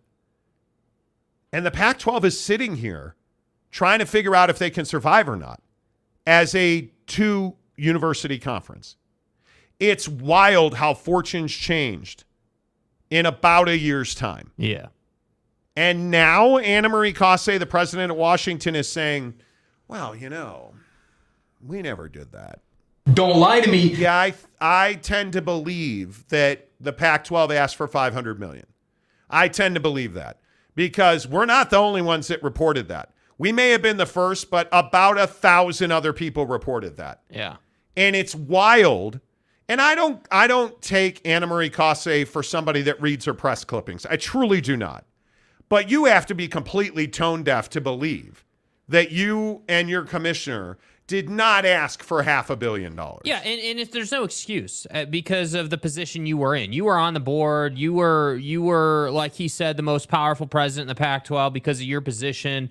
And there's no way you are going to backspin this. There's nothing worse than someone after the fact saying, oh, yeah, I wouldn't have done that, or we didn't do that, or that's total crap. We never did that. What are you talking about? Even though we all know you did. Even though we all know the only reason you're in this position is because you grossly overestimated and overvalued your conference. You weren't willing to take your medicine and say, you know what? Yeah, we're going to go ahead and swallow our pride here and understand, yeah, we maybe haven't done a good enough job marketing our conference, building and cultivating relationships with our TV partners and doing the things that we need to do at the conference level and in all of our boardroom meetings to get the job done. You don't want to say that. And what's so just incredible to me is this is someone who didn't say anything, as he pointed out. You didn't say anything in the whole process. Words. And then you want to come out after the fact and say you didn't overvalue your conference with ESPN, even though you got pigeonholed into an Apple deal that was incentive laden, to say the least. Don't tell me you didn't ask for $500 million from ESPN, because if you hadn't asked for $500 million and you were willing to do 90 from ESPN and then, hey, let's go work with these different partners and figure it out, like, you weren't willing to do that, man. So I do believe you asked for $500 million. I do believe you care nothing about athletics at Washington. Honestly, that's my opinion. I don't think she cares. I think she is an incredibly intelligent woman. I think that she has gotten to the place that she is because she is really smart. She does know how to do her job in academics at a really high level. Yep. But again, she's on the laundry list of administrators in what was the Pac-12 who know nothing about athletics and have no business doing TV deals. And that's why you're in the position you're in. Yeah, it's wild. One other story before we get to Football 50 coming up here in about 15 minutes. Did you guys hear about Boston Red Sox legend, and I use the term lightly, Curt Schilling? Did you hear this story? Mm-hmm. This really pissed me off today. It should. So Curt Schilling is a pariah at best. Like, nobody wants to be associated with him. He is beyond his political beliefs and his anti-Semitism and all of the stuff that he has just damaged his reputation with. Curt Schilling's been known as a guy who just doesn't care about other people. And today, in my opinion, that was cemented. When he said on his, and I guess I shouldn't be surprised, Barstool podcast, that his former Red Sox teammate Tim Wakefield is battling brain cancer and the situation is dire. Nobody knew that. Tim Wakefield, as it turns out, and his wife released a statement not confirming that, but saying, yeah, there's a medical situation and we're asking for your privacy now. And I am amazed that Curt Schilling thought it was okay to out Tim Wakefield, who Curt Schilling says has one of the most aggressive forms of brain cancer, and the situation is dire, which, I mean, I took to mean that he's dying. Yeah. Like, that's just so inhumane. Like, am I wrong for being fired up about that? I don't think you're wrong for it. I think that there's a certain level of respect that needs to be paid to those situations. It is not your place. I mean, again, I understand you were teammates with Tim Wakefield, who, by the way, in my opinion, absolute legend. Grew up on Tim Wakefield, one of the best knuckleballers that the game's ever seen. Probably won't see another guy like him for decades. Like, just to put it lightly. And what really bothers me is, like, Curt, just as usual, I guess, right? Living up to the reputation, as usual, just doesn't care about respect or, like, due process in a sense. Like, it's not your place to say on a podcast, hey, yeah, he's battling cancer. It's one of the most, like, it's to not your place, dude. Out his medical situation. It is disrespectful, to say the least. And I'm sure we're going to get comments say, well, what if they allowed him to do that? Well, maybe they did. I don't know. They did not. There's no way. They absolutely did not. He admitted, Curt Schilling has admitted they don't talk very frequently, that they had occasionally kept in touch. And if you, I mean, there's no way, there is no way that Tim Wakefield based on his current situation. And if you look at, I mean, that's just such a horrible place to be. Yeah. It's such a horrible place to be. And you look at the statement that Tim and Stacey Wakefield issued through the Boston Red Sox, and you really start to understand that the Wakefields wanted nothing to do with Curt Schilling outing Tim Wakefield's situation. Mm-hmm. And I am amazed by it. There it is. Thank you. The Red Sox issued this statement for the Wakefields. We are aware of statements and inquiries about the health of Tim and Stacey Wakefield. Unfortunately, this information has been shared publicly without their permission. Their health is a deeply personal matter they intended to keep private as they navigate treatment and work to tackle this disease. Yeah, the Wakefields had no desire for this to be public. Yeah. And this really bothered me. Like, it really... I don't understand why you... There are just some human beings in this world that just have no sense of respect, no sense of, hey, yeah, probably shouldn't say this, and I feel like we are uniquely qualified to talk about this topic because of what we do. I would never out someone's private situation, whether that's medical or whatever. All right, you don't do that. It is a cardinal sin. Yeah, it's wild to me. I wonder what you guys think. Katie Rader. Hey, Katie, how are you? No, Monty, you're spot on. Not a classy move at all. I would agree with that. LFG says, Curt Schilling, not a great representative of the subset of people who share many of his political views. He is really he's kind of a wingnut. Yeah. Like, his political beliefs are way out there. Like, yeah, different show way out there. Schilling is a knothead. He should have simply said, I heard my former teammate isn't feeling well. Keep him in your prayers, and that's it. Don't say specifics. I'd have been fine with that. Yeah. I would have absolutely been fine with that. MJ Bissett, what's up, MJ? Definitely out of place, but Wakefield's fans probably like to know to send him well wishes. The specifics were unnecessary. Agreed. I agree. It is, yeah, he's just such an odd guy. And then, dudes, this situation with Chandler Jones. Whew. So you remember we told you the other day that Chandler Jones claimed to have been hospitalized against his wishes. Uh-huh. And the inference was that there was a wellness check done and he was institutionalized because they were worried about him hurting himself or others. And then he gets released. And Chandler Jones decided that, hey, I'm Chandler Jones. I'm a football player. You know, why don't we do a live stream and talk about Aaron Hernandez? Wait, they don't know what happened with Aaron Hernandez and Josh McDaniels. All right, y'all thought Chico killed himself in jail? Y'all thought my Chico killed himself in jail? Here's where it gets tough, dude. Oh.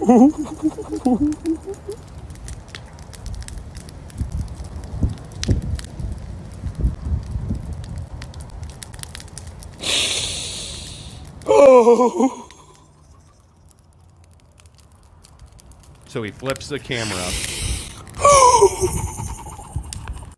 Look at him crying.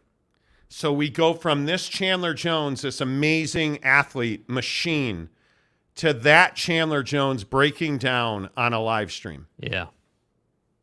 And now you look at the ramblings that he wrote in this journal. And if you've gone and read his journal, you know, logs from the time that he was in this facility, this is terrifying to me. And the first thing that I think about is CTE. It's the first thing I think about. He has been a football player pretty much his entire life. And you just worry about a guy like that. I don't know what you do, Because now, if it is in fact true that the Raiders had somebody do a wellness check, or now you understand why. Am I the only one who feels like Chandler Jones is in a difficult, bad spot? No, I mean, clearly he's not in a good spot. I think that, clearly this is someone who needs some help. And I don't think that makes him a bad guy. But yeah, I do think he needs some help. And I don't know, like I saw, all over Twitter and on some shows today, people were talking about the fact that, mental illness, it runs in your DNA and like it goes through families and that's very true. I mean, that's a fact. And I don't know if that's what this is or if dude is just, if maybe, maybe this is CT. I don't know, but I think what I do know is that it's sad to see these people fall from greatness. I mean, this is really is. This is someone who was having just an outstanding career. I mean, like you said, this is someone who was a playmaker, someone who you feared on the defensive line, someone who, I believe in that string of tweets today talked about how, he was getting, I think it was like $11 million or something a year or whatever it was. Like, you were doing great. And now people are forever changed. Like your reputation's forever changed and it's forever changed how people view you. And I think that's what's difficult about this. There's no going back from this. Yeah, there's no going back. And I hope this doesn't end the way these things always end. Well, and I think, it's funny, when I look around celebrities and athletes and stuff, we all remember, I think it was early this week, maybe late last week, that Britney Spears video with the knives.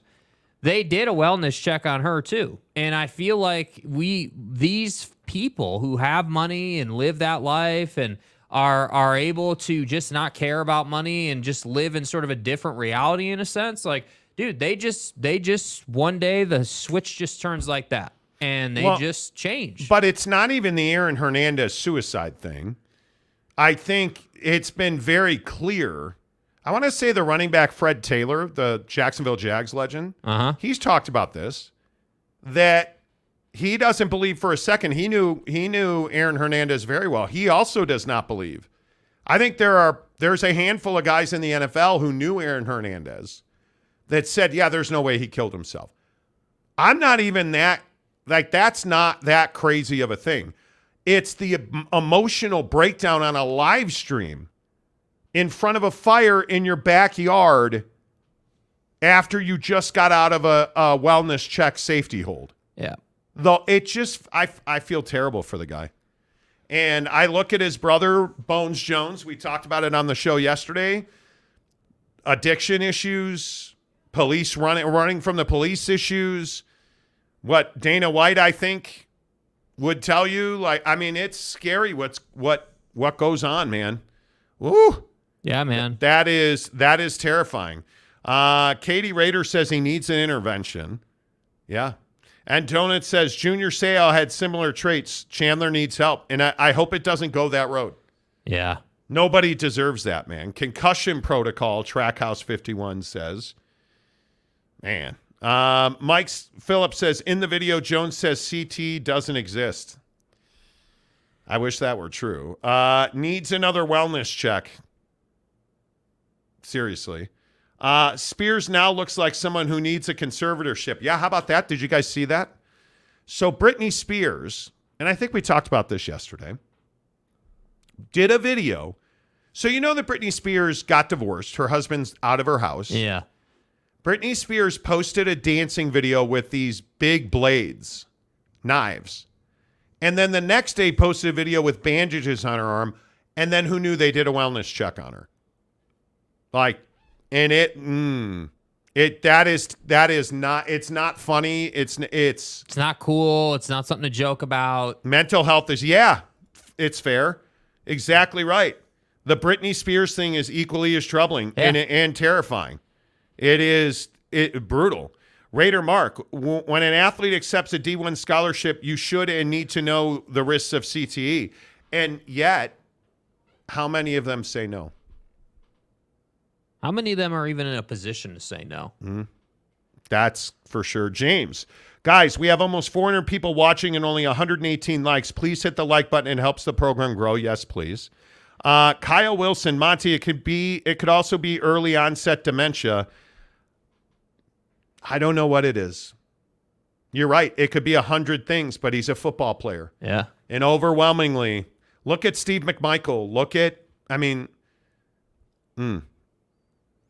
I can't, dude. Yeah. Look at Antonio Brown. Look at Aaron Hernandez. It's terrifying. Kyle says it's very scary. It is. Daniel Dixon, as one who battled depression, the battle is real. It's why I started going to Celebrate Recovery. Yeah, get help, man. Like that is a very, very real deal. All right, don't forget Thursday Night Football's coming up here tonight. Uh-huh. Where do you lean on this game? Because I can't believe Detroit in Green Bay is favored by 2. David Montgomery is officially active tonight. Adam Schefter tweeting that Aaron Jones and Christian Watson are both active. David Montgomery is active. Wow, that's huge. Halavaitai is active. Oh, no, Halavaitai is not active. And Emmanuel Mosley is out as well, the DB for Detroit. Wow, that's huge. That's absolutely huge. Dudes, I'm telling you, man, I don't understand this number. Detroit's a 2-point favorite in this game tonight. Which way are you leaning? Yeah, I think what's difficult about that is obviously this is at Lambeau. I think what I like about that line is it's Jordan Love and it's the Lions defense. And I love Jordan Love. I love the way he's been playing early in his opportunity here. I totally agree with all the people who have said, hey, it's shades of Aaron Rodgers and the way that he moves and his mannerisms and the way he play fakes, and totally agree with all that.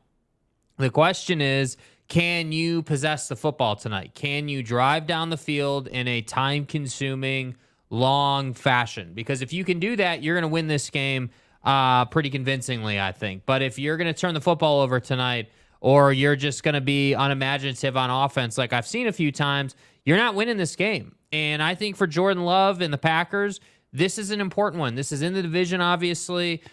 This is probably, with where the Vikings are at now, this is clearly your in-division rival, if you will. The Lions have a lot to play for here, too. So I like the -2 line.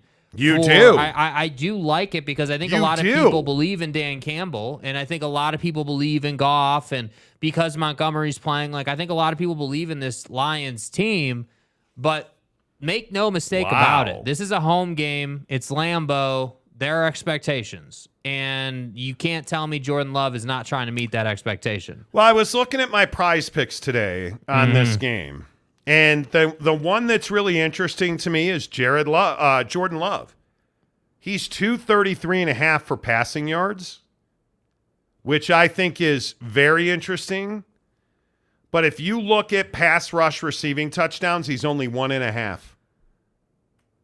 I think you got to take the pass rush receiving TDs more than 1.5. So it's either 1 or 2. Is Jordan Love going to be good for 1 or 2 touchdowns? At home with Aaron Jones, I think he's going to be good for 2. Yeah. I mean, I can't say I disagree with that. And by the way, in his last several games, he's been more than 2. Last week he had 2. The week before that he had 3, and the week before that he had 3. So I mean, I think that's pretty safe. I'll take that actually. Yeah. And the other one is Riley Patterson, the kicker for Detroit, is only 1.5 field goals. So. I think that's a tough one, dude. When last week on Thursday Night Football it was Tampa and Philly, I had the combination of the kickers and came up 1 field goal short. So I think kicking is a tough one because again, if there's a lot of punting happening, like again, you look at this, Jack Fox, the punter for Detroit, more or less is 4. I mean, that's but you're a Jared Goff guy. I am not a Jared Goff guy. I am not a Jared Goff guy whatsoever, any way, shape, or form. And I'm telling you right now, man, they're going to kick field goals tonight. I think they're going to kick field goals tonight. So I'm going to take the Packers to win outright, and I think it goes over the 45. Damn. You're taking the Packers to win outright. Yeah. What did I do in the... We have this family pick'em group. Family. Do you enjoy the pick'em? Yeah, it's all right. It's all right. I don't put a ton of time into it, honestly. I've got Detroit straight up. There's no lines or over unders. I've got Detroit straight up in the family pick'em. But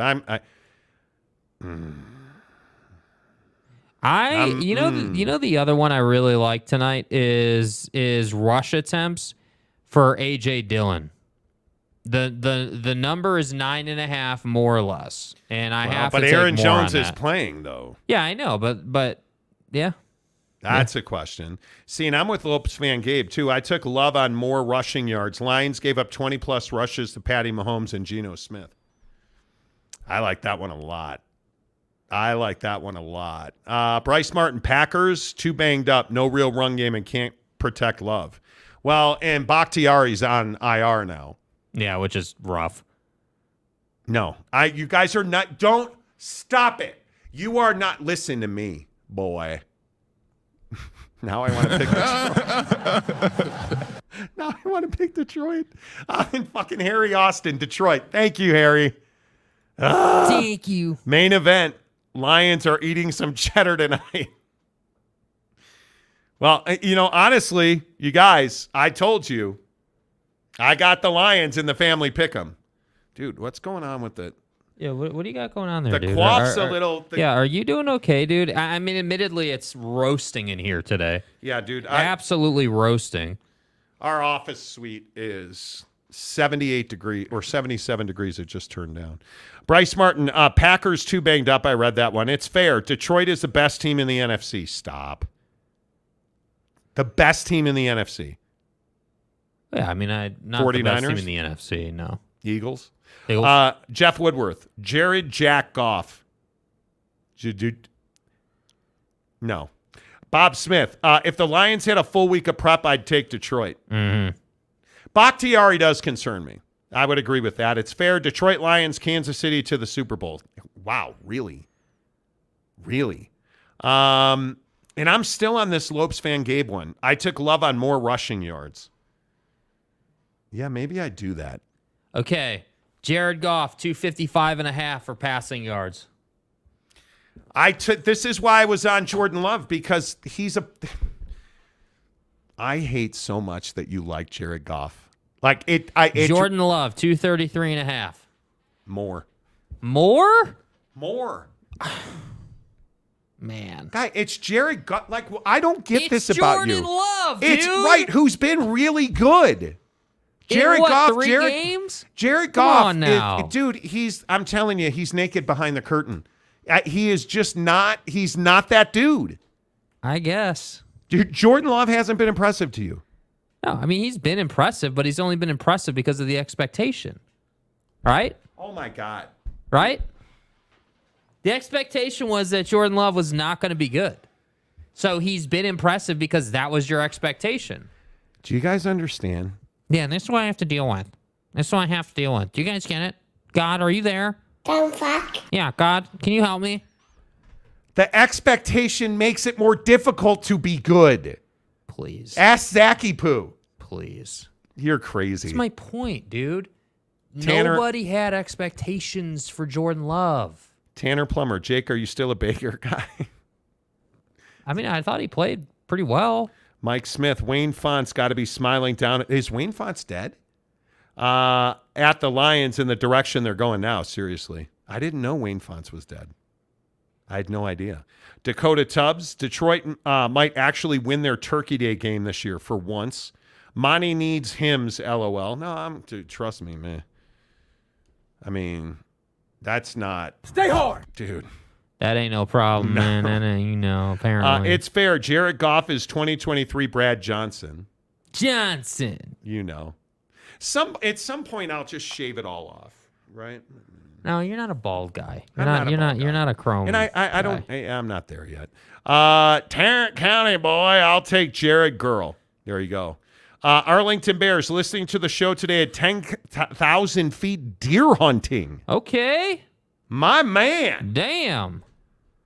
I still feel bad about destroying your golf course. What a joke that was. My God. So Arlington Bears invites us down to play at Talon Point. Talon Cove? I think it's Talon Point, but I could be wrong. So he takes us golfing to his club. And I hit balls all over the place except in the fairway and on the green. Like that was, man. I'll pick the Lions because the Packers can suck it.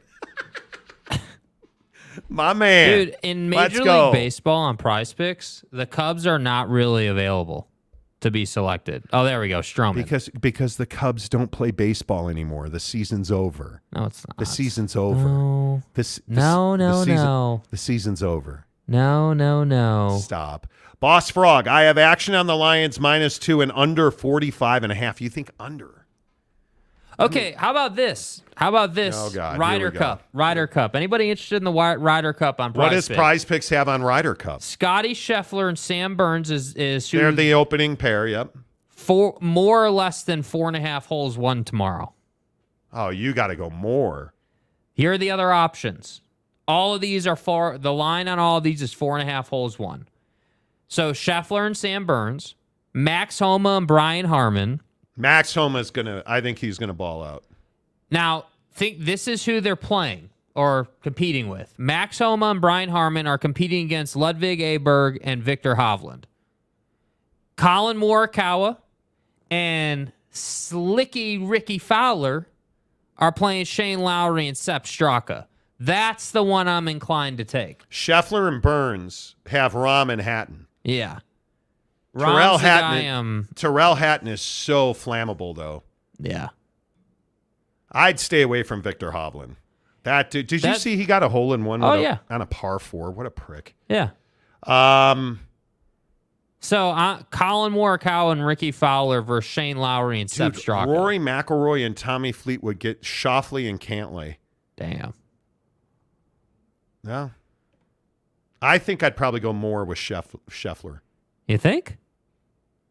I mean, John Rahm and Terrell Hatton on 18 holes. I'm taking Scheffler alone. Yeah. I think I'd go more. Okay.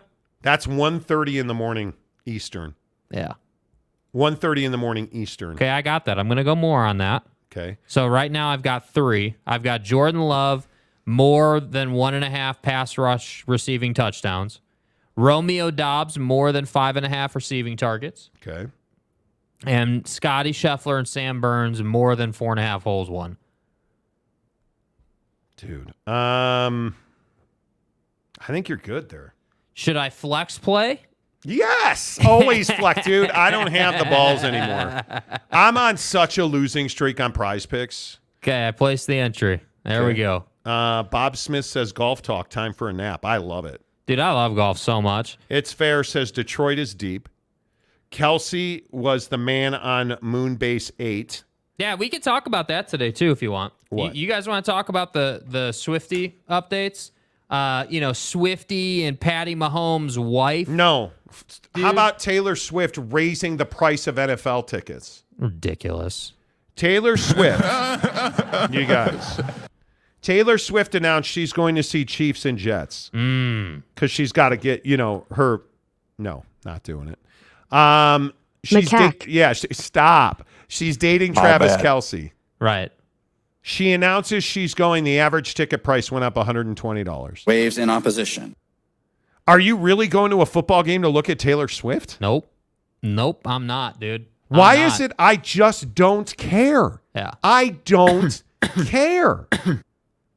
I honestly am not sure that I could care less. Suckmyass.com. It's not possible. This Taylor Swift in the NFL thing, I don't care. I don't give a baker's fuck. Like, if she was hot, maybe that's different. My wife is going to punch me in the face for that. But maybe maybe it would be different. But I'm out.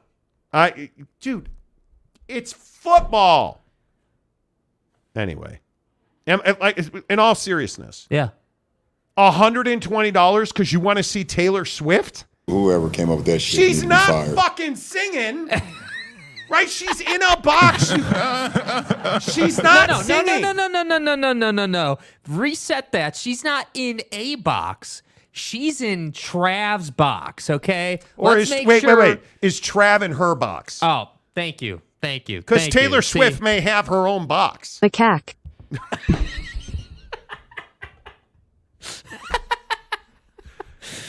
She's not performing. Why are you? You're willing to pay $120 extra because Taylor Swift is going to be in the same 100,000 people vicinity as you. Same 100,000 people. But seriously, think about it, man. If I said to you, okay, give me $120. Hey, dumbass, give me $120. I'll put you within 100,000 people of Taylor Swift. You're going to say yes? You're out of your element. You're going to say yes. Because that's about what it is. It's New York City. Do you really think you're running into Swiftie like at Starbucks? Fucking A. You're paying $120 for a cup of coffee, so why not take your shot? But do you really think you're running into Swiftie at Jimmy's Pizza joint? You're not that guy, pal. Trust me. You're not that guy. And if you do you think she's giving you the time of day? Hell no, dude. Come on. You are not Travis Kelce. Stop. You don't get to make a cute little bracelet swing and miss and then still land it. Come on, dude. Yeah, Tanner. The breakup song Taylor's going to write after all of this is going to be... Dude, right? Where are the references to sitting at a Jets game? Is she already writing the song? I loved you. You kicked it in my upright. A lot. And then I sacked you. Yeah. What are we... Bob Smith. Taylor is built like a stork. A stork. Okay, can we get a picture of a stork on the screen real quick? Taylor, I'm sorry. I thought you said she was built like a stork. I'm just saying. Bro, a stork. A stork. This is what you think Taylor Swift... Okay. Bro. I guess I'm just going to put this picture up. And it's a fairly simple, easy question. Right? What I'm about to ask you is pretty straightforward. When it comes to Storky, would you? There you go. Nice beat, Taylor. Come on, man. A stork? I'm not even that bad. I've said alien. Yeah, that's offensive, dude. It's fair. Why are so many dudes infatuated with this woman? I want a woman like prime rib and mashed potatoes from Texas Roadhouse. That's what I'm saying, dude. I don't really get it. Could you imagine Taylor Swift being like, Travis is like, hey, man, where do you want to go to dinner? Hey, guys. And Taylor Swift is like, hey, do you think we could go get, hey, Trav, do you think we could go get prime rib and mashed potatoes from Texas Roadhouse, bro? Daddy? What? There's not a chance on earth the stork is going to Texas Roadhouse. What the fuck are you talking about? No. Gary Wolf, Travis Motto. Okay. Is Swiftie the number one pick? Not in my draft. Johnny Gonzalez, Travis pulling an Anna Nicole Smith with rich Texas oil tycoon. Dude, no. I'm not paying extra just because she's in the building, dude. I'm not doing that. He's made so much money off of Taylor Swift already. If you're Travis Kelce's agent, are you like, hey, man, well, first of all, we got to sign an extension, you and me. Second of all, can we get where's the how do you combine their names? Travis Swift. No, it's got to be like Taylor Swift. Kelce. Swelsey. Hey, bro, we got to make some Swelsey t-shirts quick. I knew today would be shitty. Aren't you trying to sell every T-shirt, every jockstrap, every his jersey sales are 400%. And I think he gets 31 cents for every jersey sold with his name on it. Do you not understand the money he's making? It's Fair says, no, I'll just have a salad and LaCroix. Taylor, what do you want for dinner? I'll have a salad with hard-boiled eggs and a LaCroix. A LaCroix. A LaCroix, please. Boss Frog, Texas Roadhouse? No. Exactly. Mike Phillips, the correct combination is trailer. Oh, we're so cute. Call us trailer. Dude. So my sister-in-law, my brother-in-law. Oh, dear. Got vanity plates. Oh, dear. Oh, my. Her name is Becky and his name is Bob. They got Beckbo for vanity plates. That's kind of cool. Jake? Having fun is the name of the game. It's better than Swelsey. No comment. That sounds like you have like sweaty ass. Yeah. Do you need Rebelsis, dude? Hey, bro, are you getting a little... What's going on down there? I just got some, Swelsey. A little, thigh chafing with that Swelsey. Cougar Johnson, Monty, the Big 12 rumor did not come from Locked On Pac-12. It came from Drake at Locked On Big 12. Okay, my bad. Oh, Jesus. Well, I mean, I'm glad that they're so different. Why would a Big 12 podcast report this when 3 weeks ago he was 100%? I don't. Dude, who the hell knows? Because the show is called Locked On Big 12, so the guy gets pigeonholed into talking Big 12. I have no when idea. The reality of the situation is it should be Locked On whatever the hell is relevant. Yeah, I don't get it. All Chiefs jerseys will be sold with glitter on them now. Yeah. Sir, so, it's called bedazzling. Yeah, we're going to... Hey, can we get a Swelsey jersey bedazzled? Boom. Out of here. Please? No. Now, you were saying that Brittany Mahomes and Taylor Swift are now friends? Yeah, so apparently, allegedly, Brittany Mahomes and Trailer were having drinks after the game or whatever.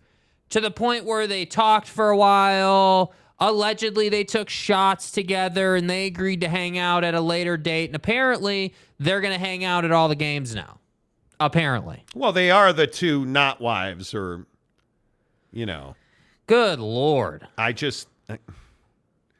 But it is, is it cute to see like this TMZ picture of, like Swelsey? They're like actually at a bar. Am I the only one who thinks it's weird that Swelsey, like they're going to bars, bro? How dare you? Like they're out in, like they're actual normal people going, like does Taylor Swift go to like Jimmy's Sports She does now. Like Jimmy's Corner Sports Bar? Hey guys, my name is Bob and I'll be your waiter. What can I get for you? Yeah, can we start with some nachos? Can we get some La Croix, please? Like, is she grabbing his ear? No, she's grabbing his lobe. Oh, excuse me. Like, look at her nose. Like, the whole thing just weirds me. Okay, Taylor Swift or a stork. You be the judge. Bro, chill. You be the judge. Chill, dude. No redos. Chill. You be the judge. I'm asking for a friend. Bro, a stork is harsh, bro. But it's weird to me that they're like out at that looks like a sports bar to me. Yeah, they're definitely out. No doubt. No doubt about it. It's odd as hell. And Brittany Mahomes, I am not a fan. Still cringe. I think we've talked about this. Yeah, still cringe. She's a bit of an odd duck. Yeah, and quarterback didn't do her any favors. Why do you say? Well, because it's clear that Patrick, without saying it, is burned out on it. Like, there's no doubt. She's always wanting to take selfies. Yeah, dude. Like, come on. Yeah, I don't know. I thought it was cool that she was in the box with his mom, but I'm over it already. I'm over it already. Tarrant County boy, Kim K. Even though she's gone through half of Africa. Okay, dude, chill, bro. Wow, chill. It's just different because he's a superstar. No, it's different because she's the superstar, dude. Travis Kelce's a meathead who plays tight end on a good team. Buddy over here is changing the economy with concerts, bro. I'm pretty sure she's got a bigger following. Look at the way she dresses. Dude, look at that fur. That's not her, guys. My bad. Yeah. My bad. My bad. I mean, Taylor Swift is a billionaire brand on her own. He is, I don't know. Jeff Woodward, just don't want to see them at Beetlejuice. Okay, Lauren Boebert, take it easy. Mike Smith, she grabbed his lobe and he melted. She knows his spot. Oh. Macaque. Do you...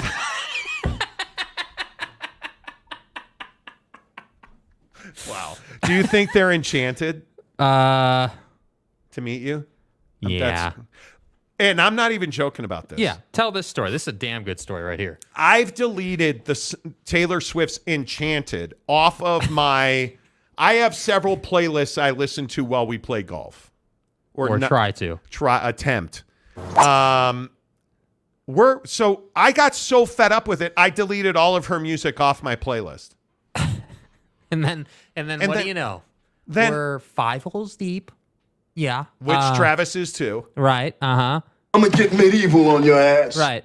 And all of a sudden, Anti-Hero starts playing. Oh, so you mean Apple Music is pushing the #1 artist on Apple Music? Who the hell knew, Drake? And then I'm like, okay, it's one song, fine. And then that Need to Calm Down song, or Need to Settle Down, whatever it's called. And I'm like, what the hell? I try to stay calm and not curse. I go back to my phone. I'm no longer in my playlist. I am in a Taylor Swift playlist. And it's very powerful. So I go back and I hit shuffle on the playlist. And it plays Future's song called Where You At? Dude. What's the next fucking song or excuse my French, what's the next song that plays?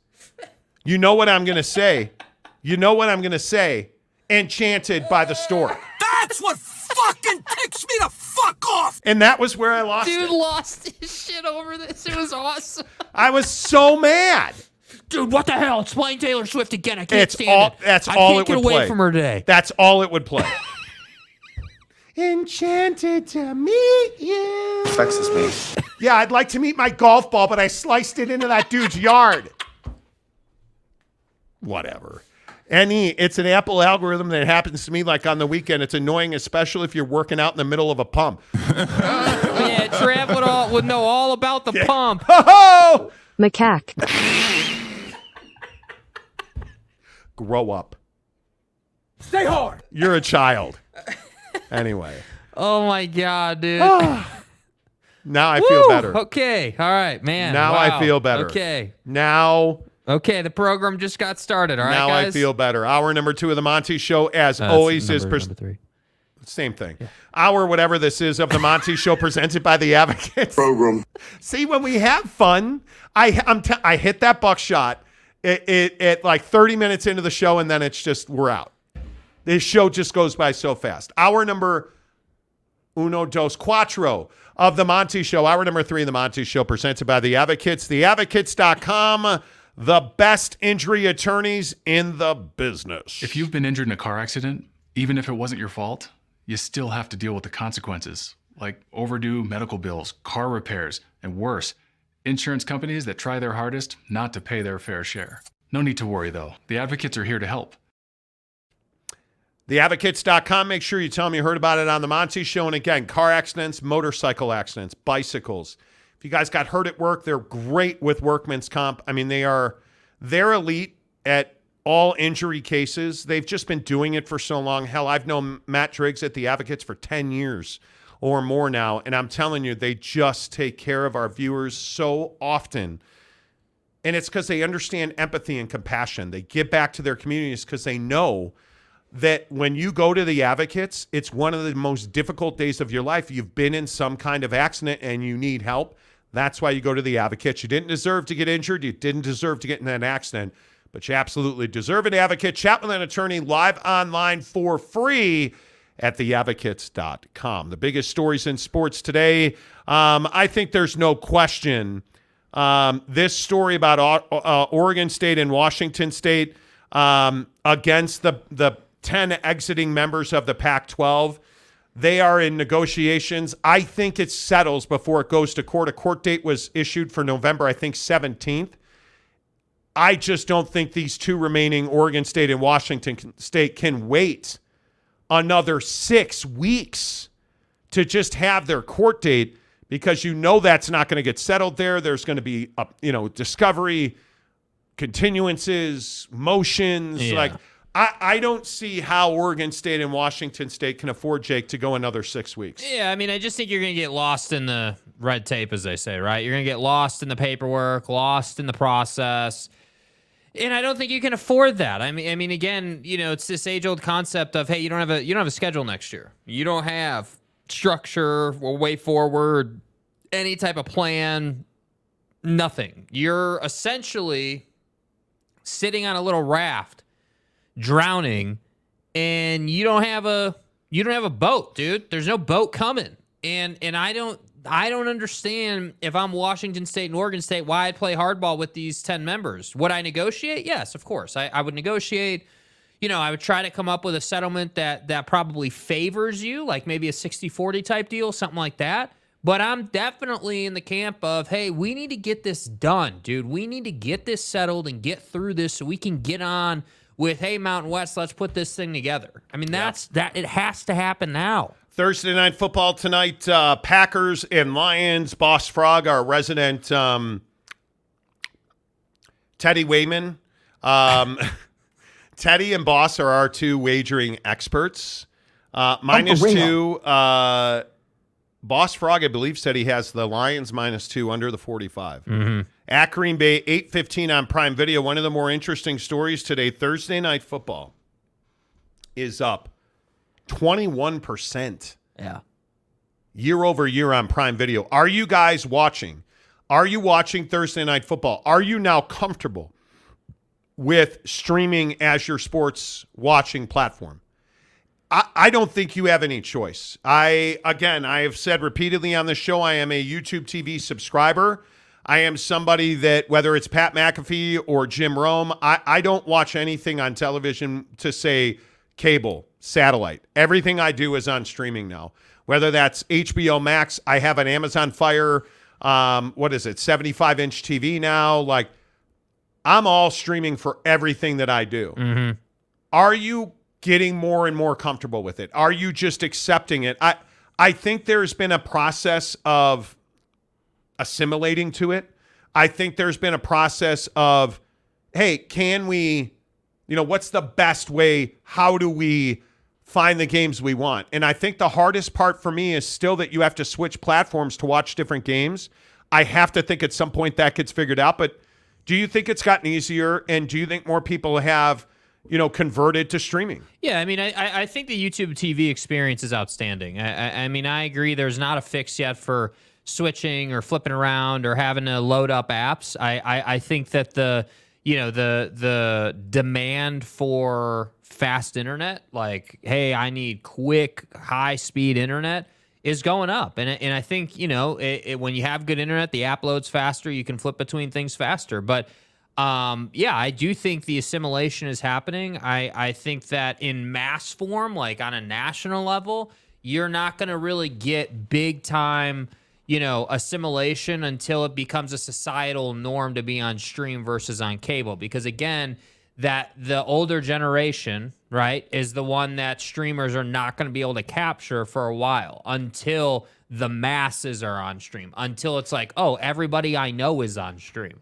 Once everybody I know is on stream happens, then you will get the rest of the cake. But I don't think stream can get, 60, 70, 80% of the share until it's easy to use. You don't have to be logged into every single thing under the sun. Yeah, but at some point you're not going to have a choice. And I think ESPN, again, is going to be the one to force that hand. But every time we get viewership now, it seems like the numbers are massive. And I look at Amazon Prime as a really important test for sports fans. Because I think Amazon Prime is going to wind up with a significant amount of NBA content. I think they already have a significant amount of the NFL. I think it's only a matter of time until Amazon has a piece of pretty much every major sport globally. They already have a ton of soccer. Yeah. I mean, I just think it's a matter of time. Where Apple has struggled, and even since they got this messy bump, they're still not where everybody expected them to be. Amazon Prime is already there. Yeah. And I think they are the what do you want to call it? A test balloon, whatever you want to call it. These numbers where Amazon Prime is up 21% on Thursday Night Football. That's a big deal. Yeah, I mean, you're the established player in the game. And again, I'm just going to keep saying this. Like I said with the Pac-12, it matters when you win games, right? This is the same concept. Hey, you are streaming the number one sport in the United States of America, football, right? And not only are you streaming it, You are drawing numbers. You're growing. You're moving in the right direction. It's tangible. It's straightforward. You're not the company that's unwilling to divulge your subscriber count or your membership count the way Apple is. Well, and I think the issue for Apple is the messy thing was always going to be a wave, meaning, hey, you're going to see this big uptick, right? You're going to climb, but then you're going to plateau and level off. And I think that's the trouble with the messy thing. It's outstanding for MLS. I love it for MLS. Apple is not going to continue to grow. They're going to see a climb, and then they plateaued. And I think the other issue is NBC Universal is going to grow in prominence with sports. The Ryder Cup, USA Network. Like, that's who gets early rounds. Which is on YouTube TV. And I'm telling you that Apple needs a significant bounce. Yeah. And I have a lot of respect for MLS, but it's not English Premier League.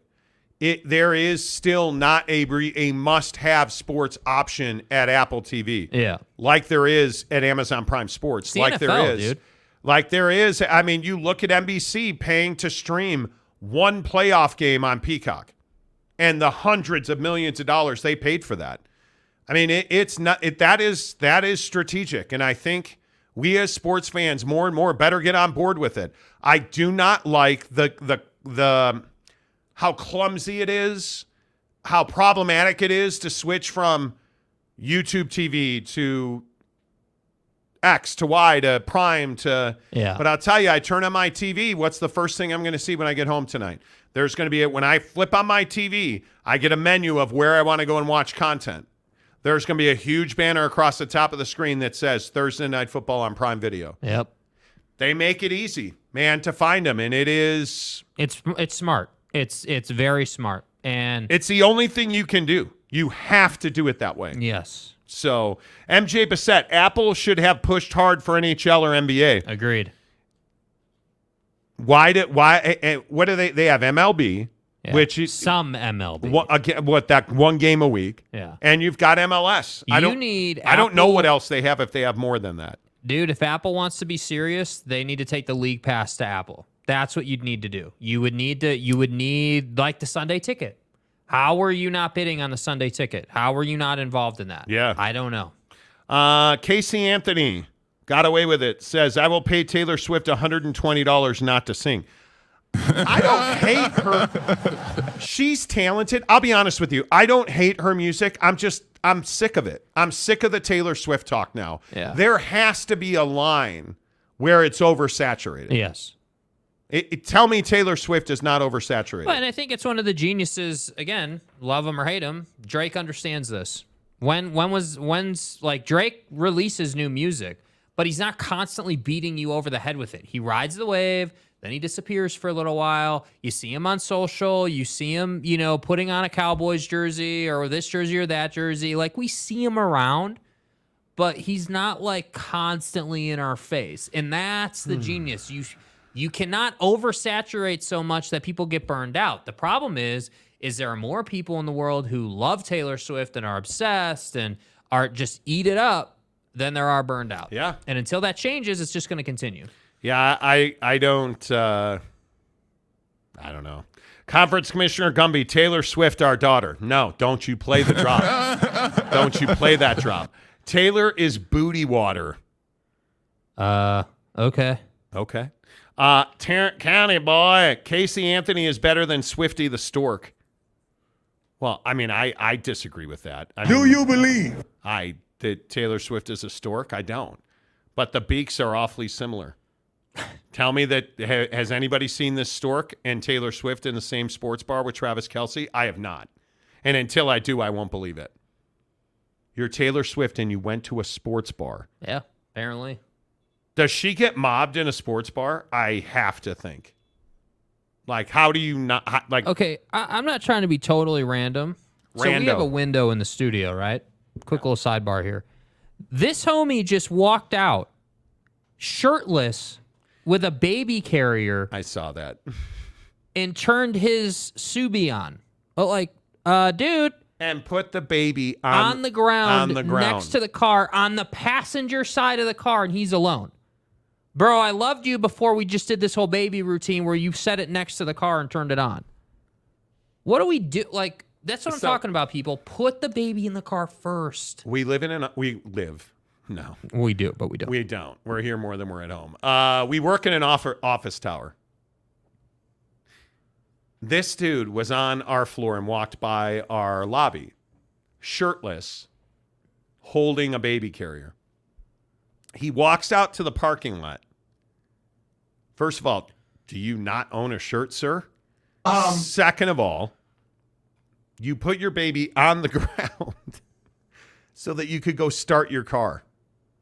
Like, what are you doing, dude? Come on. What are you doing? What are we doing? It's not the best situation, and we all know that. Big blue horses for $5. How long until USC type follows the new Jazz streaming model? It's an untapped source of funds that flows directly into school coffers. There's just one problem, and it's called a grant of rights, which precludes them from doing it. Yeah. It's a great concept, right? I mean, it makes perfect sense. But yeah, again, that's why I say the grant of rights model in and of itself is archaic. It's Stone Age stuff. Like, yeah. Bryce Martin, this is what we get for talking mess about Taylor these past few months. Yeah, dude, I just don't understand. What was the technique? That was like a full-on 3 technique he did here. He literally squatted down and then put his hand in the dirt to set the baby down. Like, what are we doing, bro? What does the shirtless guy have to do with Taylor Swift?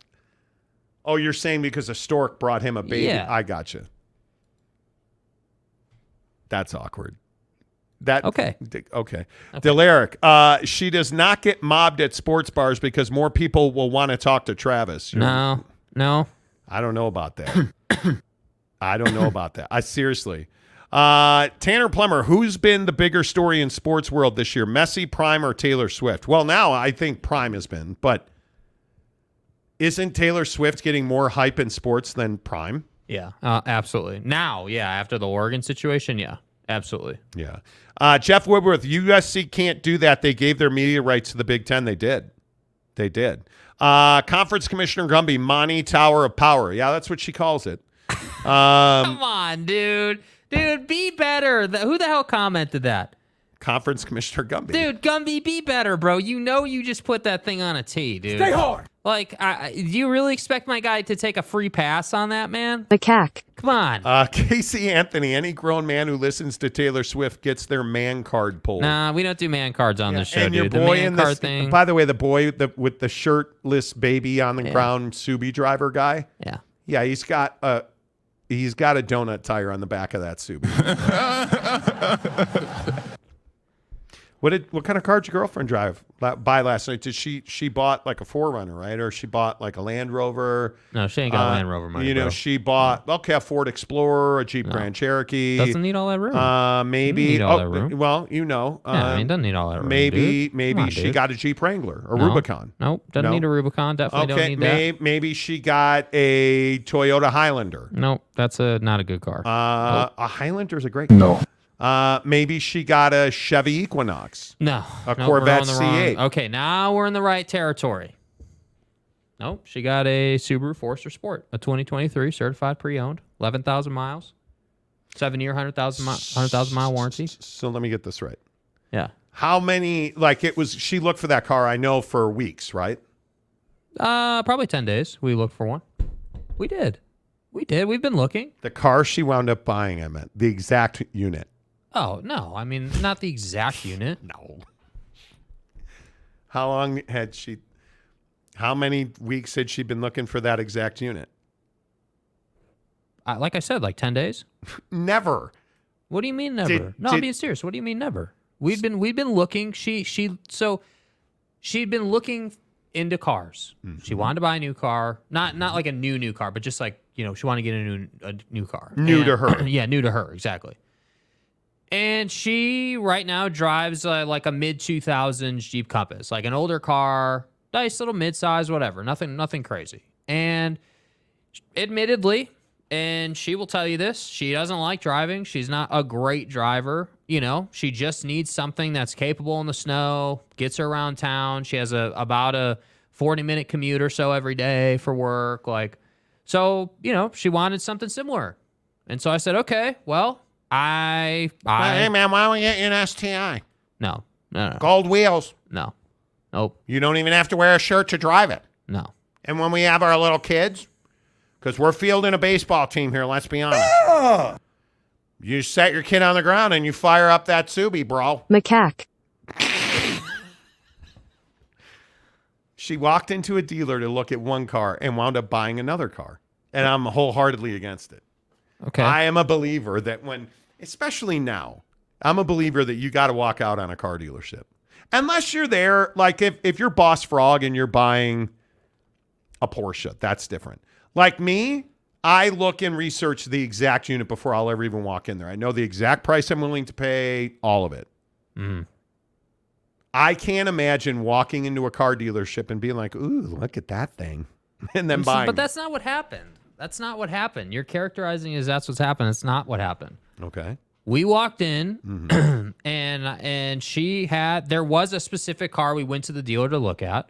It was an Outback Onyx edition. It was all black. Admittedly, it looked nice. Which I was thrilled you did not get, or she did not get, because this is your girlfriend.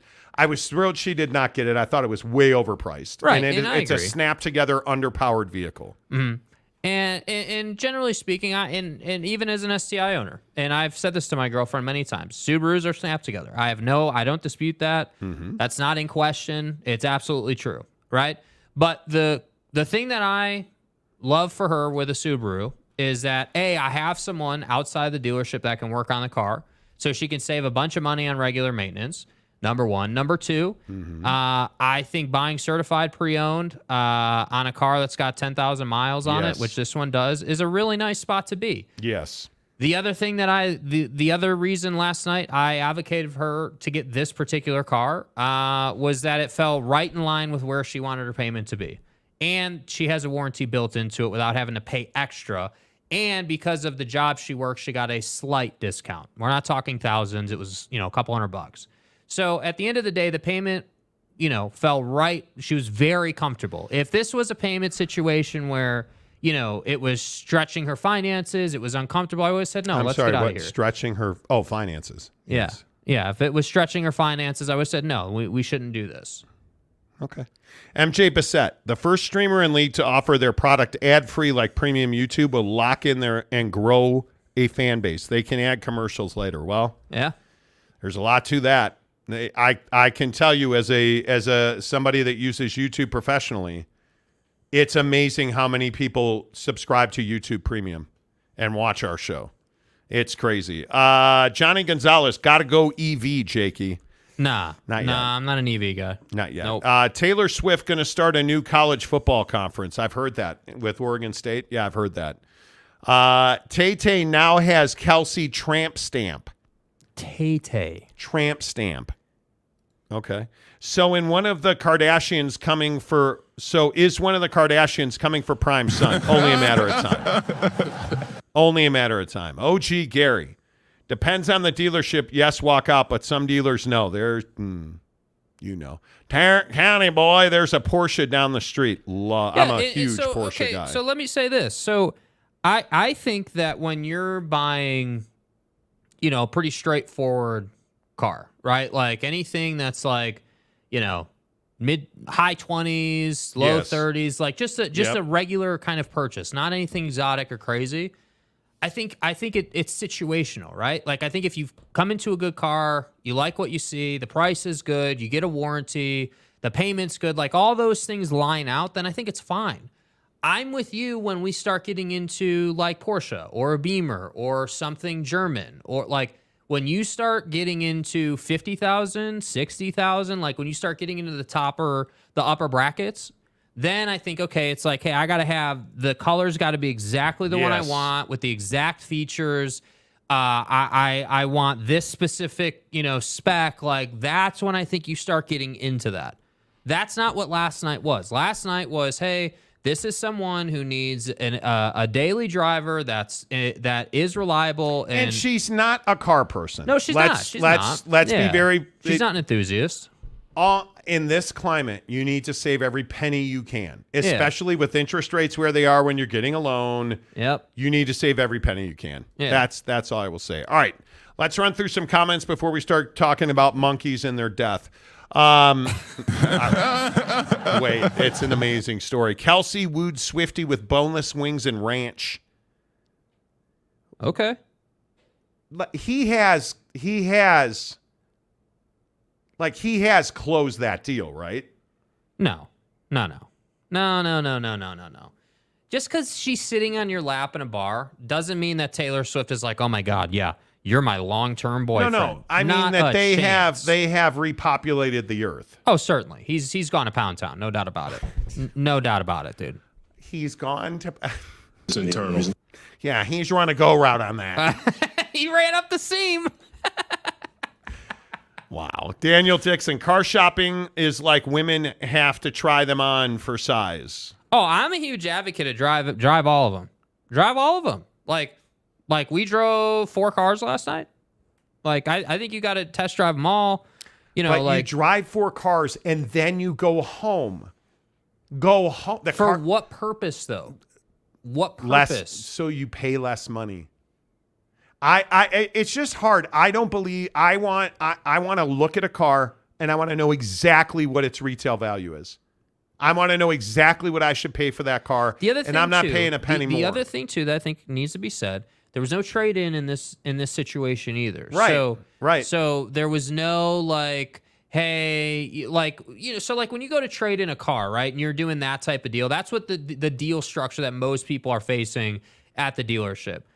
You know immediately what kind of dealership you're dealing with if they're going to try and pipe you on your trade-in, right? Like, we all agree that if they're going to try and get some spread on your trade, I'm going to walk out of that dealership. I'm not I'm that guy. Hey, if I know I'm bringing you a good car and it's worth, and Kelly Blue Book says it's worth, let's just say 30 as an example, and you're trying to give me 24, 23, I'm walking out.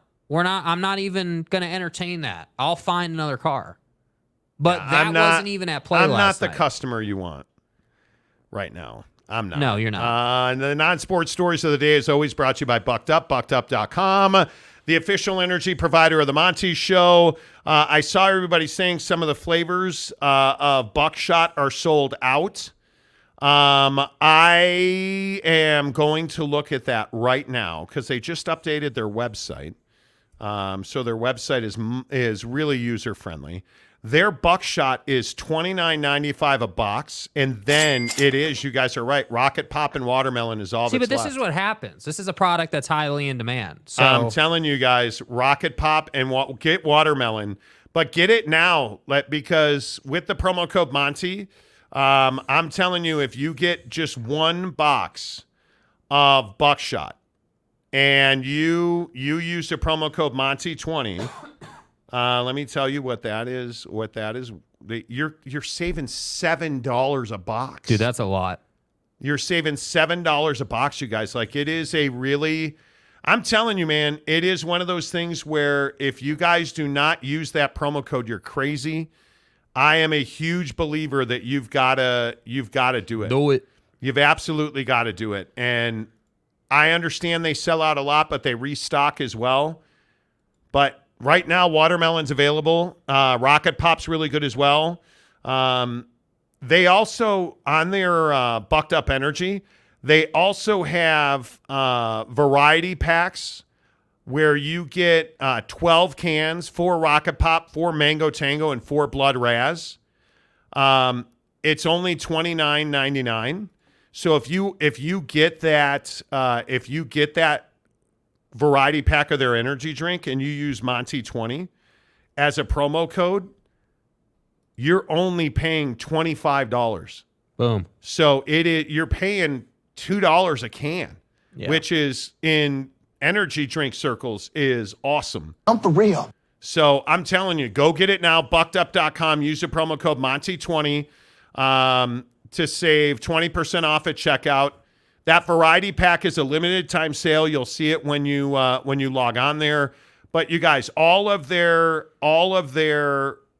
candy flavors that are all 0 sugar, hook it up, because just looking at their website, they just sell out so fast. Yeah. Buckedup.com, promo code Monty20. Maury Alvarez says, Rocket Pop is my favorite energy drink. Dude, they make them in the variety pack now, and you can get it. You don't have to go through Walmart either. You can get that variety pack right now at buckedup.com. I love it. Maury Alvarez also says, 2 holes trying to wheel and deal. Sounds like we need him to do a college credit course. I don't know why I need a college credit course. Just saying. Gary Wolf says, I'm still a watermelon junkie. Me too, dude. The watermelon buckshot is about as good as it gets. It's gas, dude. It is so good. Yeah. What? Wait a minute. Conference Commissioner Gumby says, rip Y2K. I don't understand. What happened to Y2K? Y2K was like 23 years ago, Gumby. Yeah, what are you talking about, dude? You might want to catch up. Pour out a little liquor for Y2K. What are we talking about? What are we talking about, dude? Rocket Pop is too close to Pocket Rocket. Can't taste it. Wow. Wow. Damn. All right, speaking of Pocket Rocket, I hesitate to... I don't want to talk about this. My bad. Should we bring this up? I want to.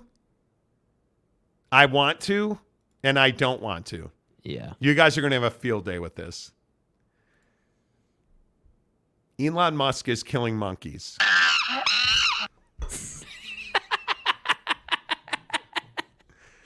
So you guys know he has a company called Neuralink.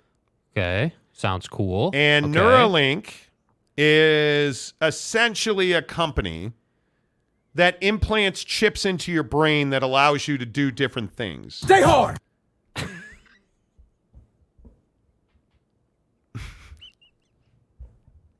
It's a biotech startup. Right. Would you ever implant a chip in your brain? No, I probably wouldn't. I mean, it would have to be ultra reliable. I'm talking about like 95+% at least. I want to understand what this is. Highly secretive chips implanted in your brain. It's a system that involves ultra-thin probes being inserted into the brain. A neurosurgical robot will perform the operation, and high-density electronic systems capable of processing information from neurons will be used. Bro, what are you talking about, man? Dude. Neuralink received FDA approval for human clinical trials in May. The FDA had previously rejected the application, citing major safety concerns involving the device's lithium batteries. I knew today would be shitty. Putting a lithium battery in my brain. I'm not doing it. Yes, you did. Yes, you did. Neuralink opened its first human trial for recruitment under an investigational device exemption from the FDA. I can't. So wait, let me get this right. So first off, we're putting batteries in our brain, number one. Number two, we needed an exemption to run trials? I don't want, this is terrifying. So anyway, I'm not doing this. Right. But apparently they tested this, not apparently, they tested this on some macaque monkeys. Macaque. I don't know how to pronounce this. We tried on Google and it told us it was pronounced macaque. You can't make this Dude, up. We're literally building this story like probably 3 days ago, right? We just haven't had time to get to this. And I'm like, how do you say this? Because it's like M-A-C-A-Q-U. M-A-C-A-Q-U-E. Yeah. And I'm like, turns out it's pronounced macaque. Macaque. How? Oh, that's right. They wanted us to talk about it on the Monty show. Oh, okay. I see. Oh. So wait, let me get this right. You needed an exemption to start trials. Then you started trials, and you've been killing monkeys repeatedly. Look at this. Look at what did they suffer? Chronic infections, paralysis, and brain swelling, and other horror side effects after receiving the chip. They eventually had to be euthanized as a result, according to Wired. Dude, what are we doing, bro? I just want to understand, like, What is this for? Why do we need brain-computer interfaces? Like, I don't understand this, dudes. Am I the only one? Like, look at these. Like, monkeys are pretty damn smart. Oh, yeah, dude. Do we need macaque monkeys? God, I can't believe. Do we need macaque monkeys? Macaque. With brain implant? Have you not seen Planet of the Apes? Dude, it's Elon? real. It's real. I'm not doing this. Yes, thank you, 49er UCLA Wolverine. No way. Macaque. Mike Smith, wasn't that some South African racist term? It may have been. Macaque. Derek Roche, I want a chip for my crack. No, not his crack. For my cack. Macaque. Freudian slip, dude. Yeah, sorry, dude. It was a little misspelling there, okay? Yeah, Johnny Gonzalez, Resident Evil loading. Yeah, no, I'm good. MJ Bassett, Elon's going to connect AI with monkey muscle power, creating a dystopian sci-fi movie. Whatever, hey, knock yourself out, dude. No, the answer's no. I Googled it. It's pronounced macaque. Exactly how the soundbite is. Macaque. Macaque.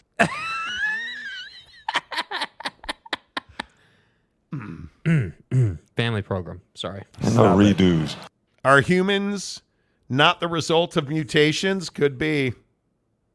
Bob Smith, as long as it says swelling, all men are in. Macaque. Stay hard.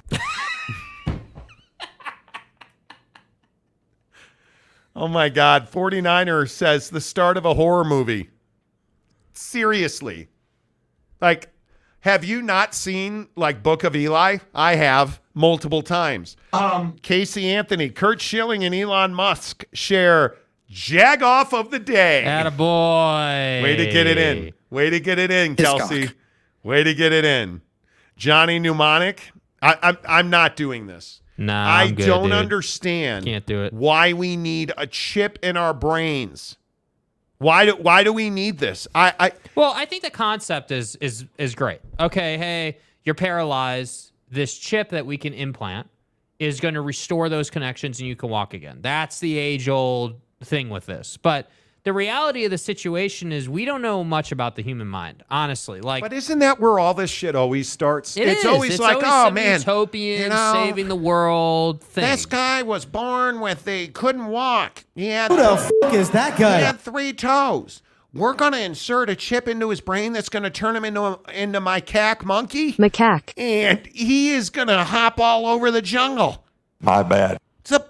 No. Yeah. And it is because it goes from guy with 3 toes who couldn't walk that turned into like a dude into robots that enslave humans. Like, I'm not interested. What is this, iRobot? Like Zombie America. I'm not.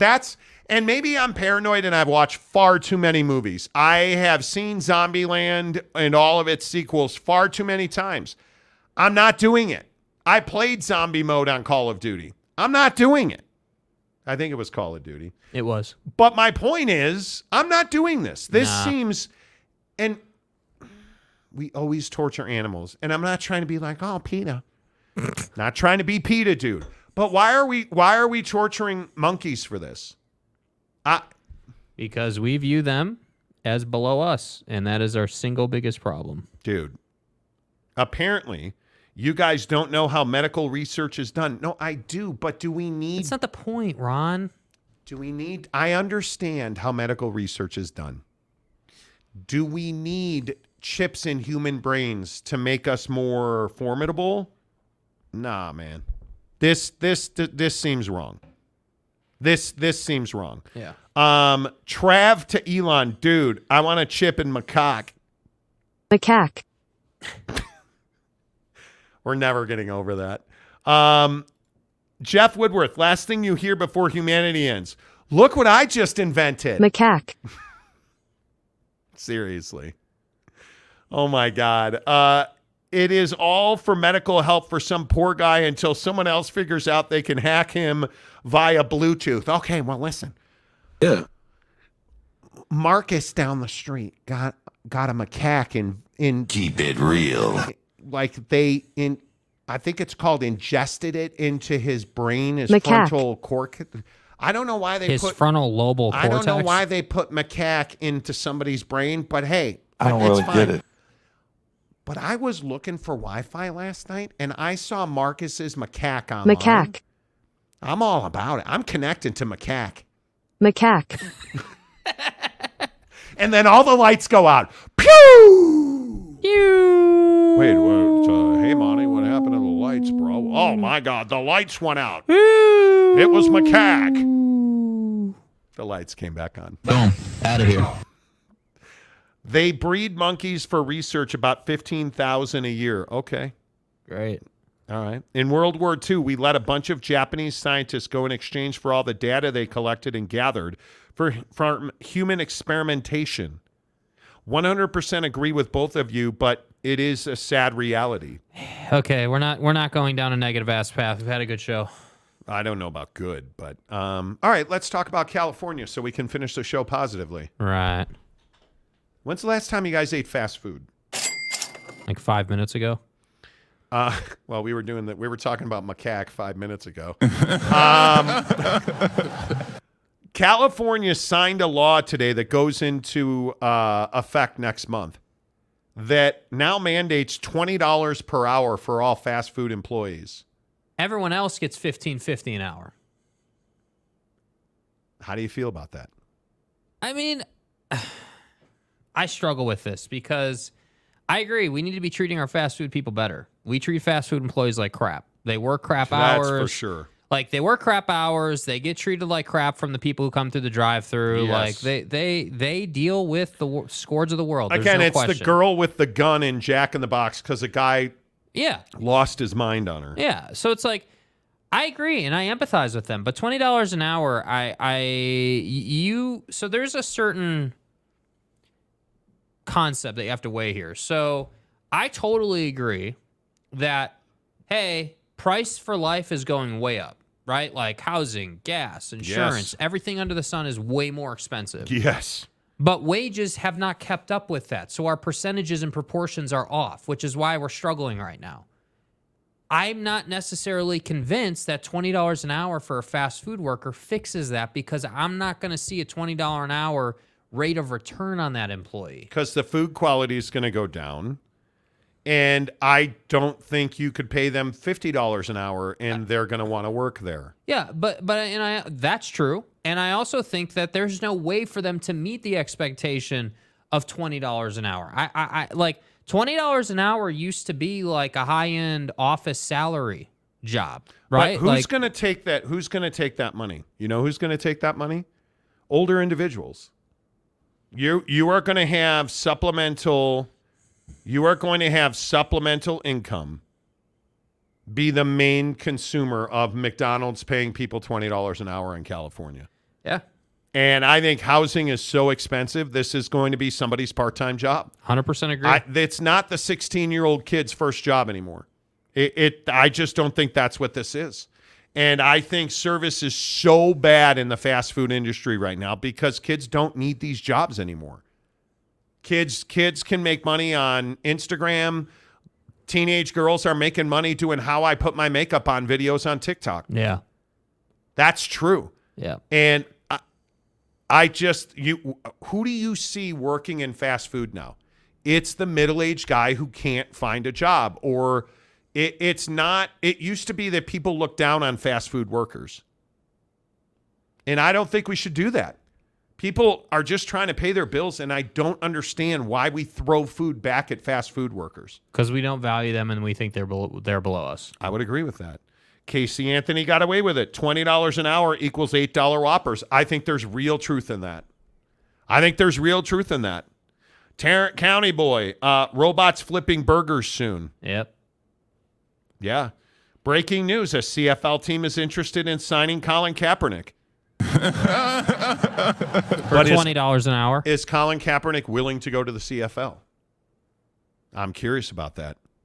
Yeah. I am. And I don't know if that's true or not. I have not heard that. But I would be interested to see if that happens. I'd love to see Colin Kaepernick get back on the field so we can stop talking about it. Yeah. Because he clearly wants to, and nobody is going to give him an opportunity. Not in the NFL. And that's just my opinion, but Just doing a quick search. There are memes. CFL team interested in signing Colin Kaepernick. Let's see. The BC Lions have put Colin Kaepernick on their negotiation list let's see, Sports Center in Canada on TSN is reporting that. Hey, man, I hope it happens. I would love for him to get a shot. I'm happy to watch him play. Fat Jesus, when you make $12 an hour, I was nicer to you. $20 an hour, you can take some of my abuse. Agreed. I think some people will think that. Yep. Fat Jesus, dude. Yep. You're not Fat wrong, Jesus, bro. And Fat Jesus is in the service industry, so yes, he gets he it. Carrie Lee, seniors are going to take over those jobs like you will find also at Walmart. Yeah. And you know the screwed up thing about Walmart right now? Did you guys hear this about Target too? Target's closing stores in major metropolitan areas because shoplifting has become such a problem. It's why Amazon is such a juggernaut. They don't deal with this. No, they don't. And you know who else doesn't deal with it? Costco. Costco CEO said they do not have shrink problems, which is theft. Yet Walmart's and Targets are closing because of it. And why does Costco not have that problem? It's membership-based. And they pay to have more employees in the store per customer. They base their staffing on a certain number of employees per customer. Yeah. And you have to have a membership, and you have to show your card, and you have to show a receipt. Now, the other thing they do really well to get out of the store is a hike. Yeah. It's not easy. So and they check your receipt at the door. Right, but what they're doing at Walmart and Costco is they're running in, grabbing stuff, and running out the store. Yeah. You can't do that really at Costco. No. It's almost impossible. So it's interesting, but like Walmart's very interesting because older people had been greeters and they were getting injured. So they stopped largely putting old people at the front doors of Walmart's because there's this trend on TikTok, which, again, another reason I hate TikTok. There's a trend on TikTok of shouting at Walmart receipt checkers because Walmart's not a membership. So if a Walmart greeter or person at the door asks to see your receipt, you don't have to show it to them. Yeah. And so there's viral videos on TikTok of people not showing their receipts at Walmart and yelling and screaming at old people that they don't have to. It's not the law. And like, go after, like the one guy's like, go after yourself, you ass bag. It's like, really, man? Do you feel better about yourself? Come on, dude. And it's got over 1 million views. Yeah. Which is just wild to me. Roche, what's up? Says wages should be based on supply and demand. I hate it, but it's true. You will drive up unemployment whether you like it or not. Balance is out. Yeah. Burger King plus Terminator. Burginator. You're not wrong. Hey, it's the Baconator. Well, why do we not have robots that can make burgers? We do. I'm sure the technology exists. Yeah. I'm sure. Gary Wolf, will Cap kneel during O Canada? Really, dude? Come on, man. Mike Smith, going through BK drive-thru with robot employees, still probably not getting extra pickles I ordered. No, you're probably not.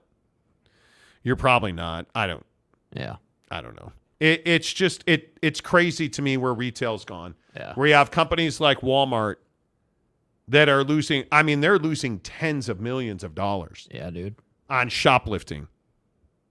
I mean, it's brutal. It's absolutely brutal. People are selfish, man. Whoa, comment. Johnny Gonzalez, I'm embarrassed every time I get checked at Walmart. Yeah. Chris Phillips, breaking, looters don't pay annual memberships at Sam's Club and Costco, forward thinking to not volunteer to be looted. Well, that's why you also see the physical structure of Costco stores. Now, I don't shop at Sam's Club. The physical structure of Costco stores makes it almost impossible to grab and dash. Yeah. It's almost impossible. Yeah. Like wildly almost impossible. Yeah. All right, that's it. Show's over. As always, we are presented by our good friends at TryDayTrading.com. TryDayTrading.com. Live the life you've always wanted to live, you guys. Every day I tell you on the show, stop making excuses. Stop breaking promises to yourself. Drive the car you want. Live in the house you want. Take the vacation you want. Have the TV you want. Pay $20 for a Whopper if you want. TryDayTrading.com/Monty. $10 30-day trial membership. No obligation beyond that, but trust me, when you figure out that, yeah, you can really make $1,000 a day at TryDayTrading.com, you're going to do it. Tell them you heard about it on The Monty Show. Until tomorrow, say goodbye, Jake. Goodbye, Jake.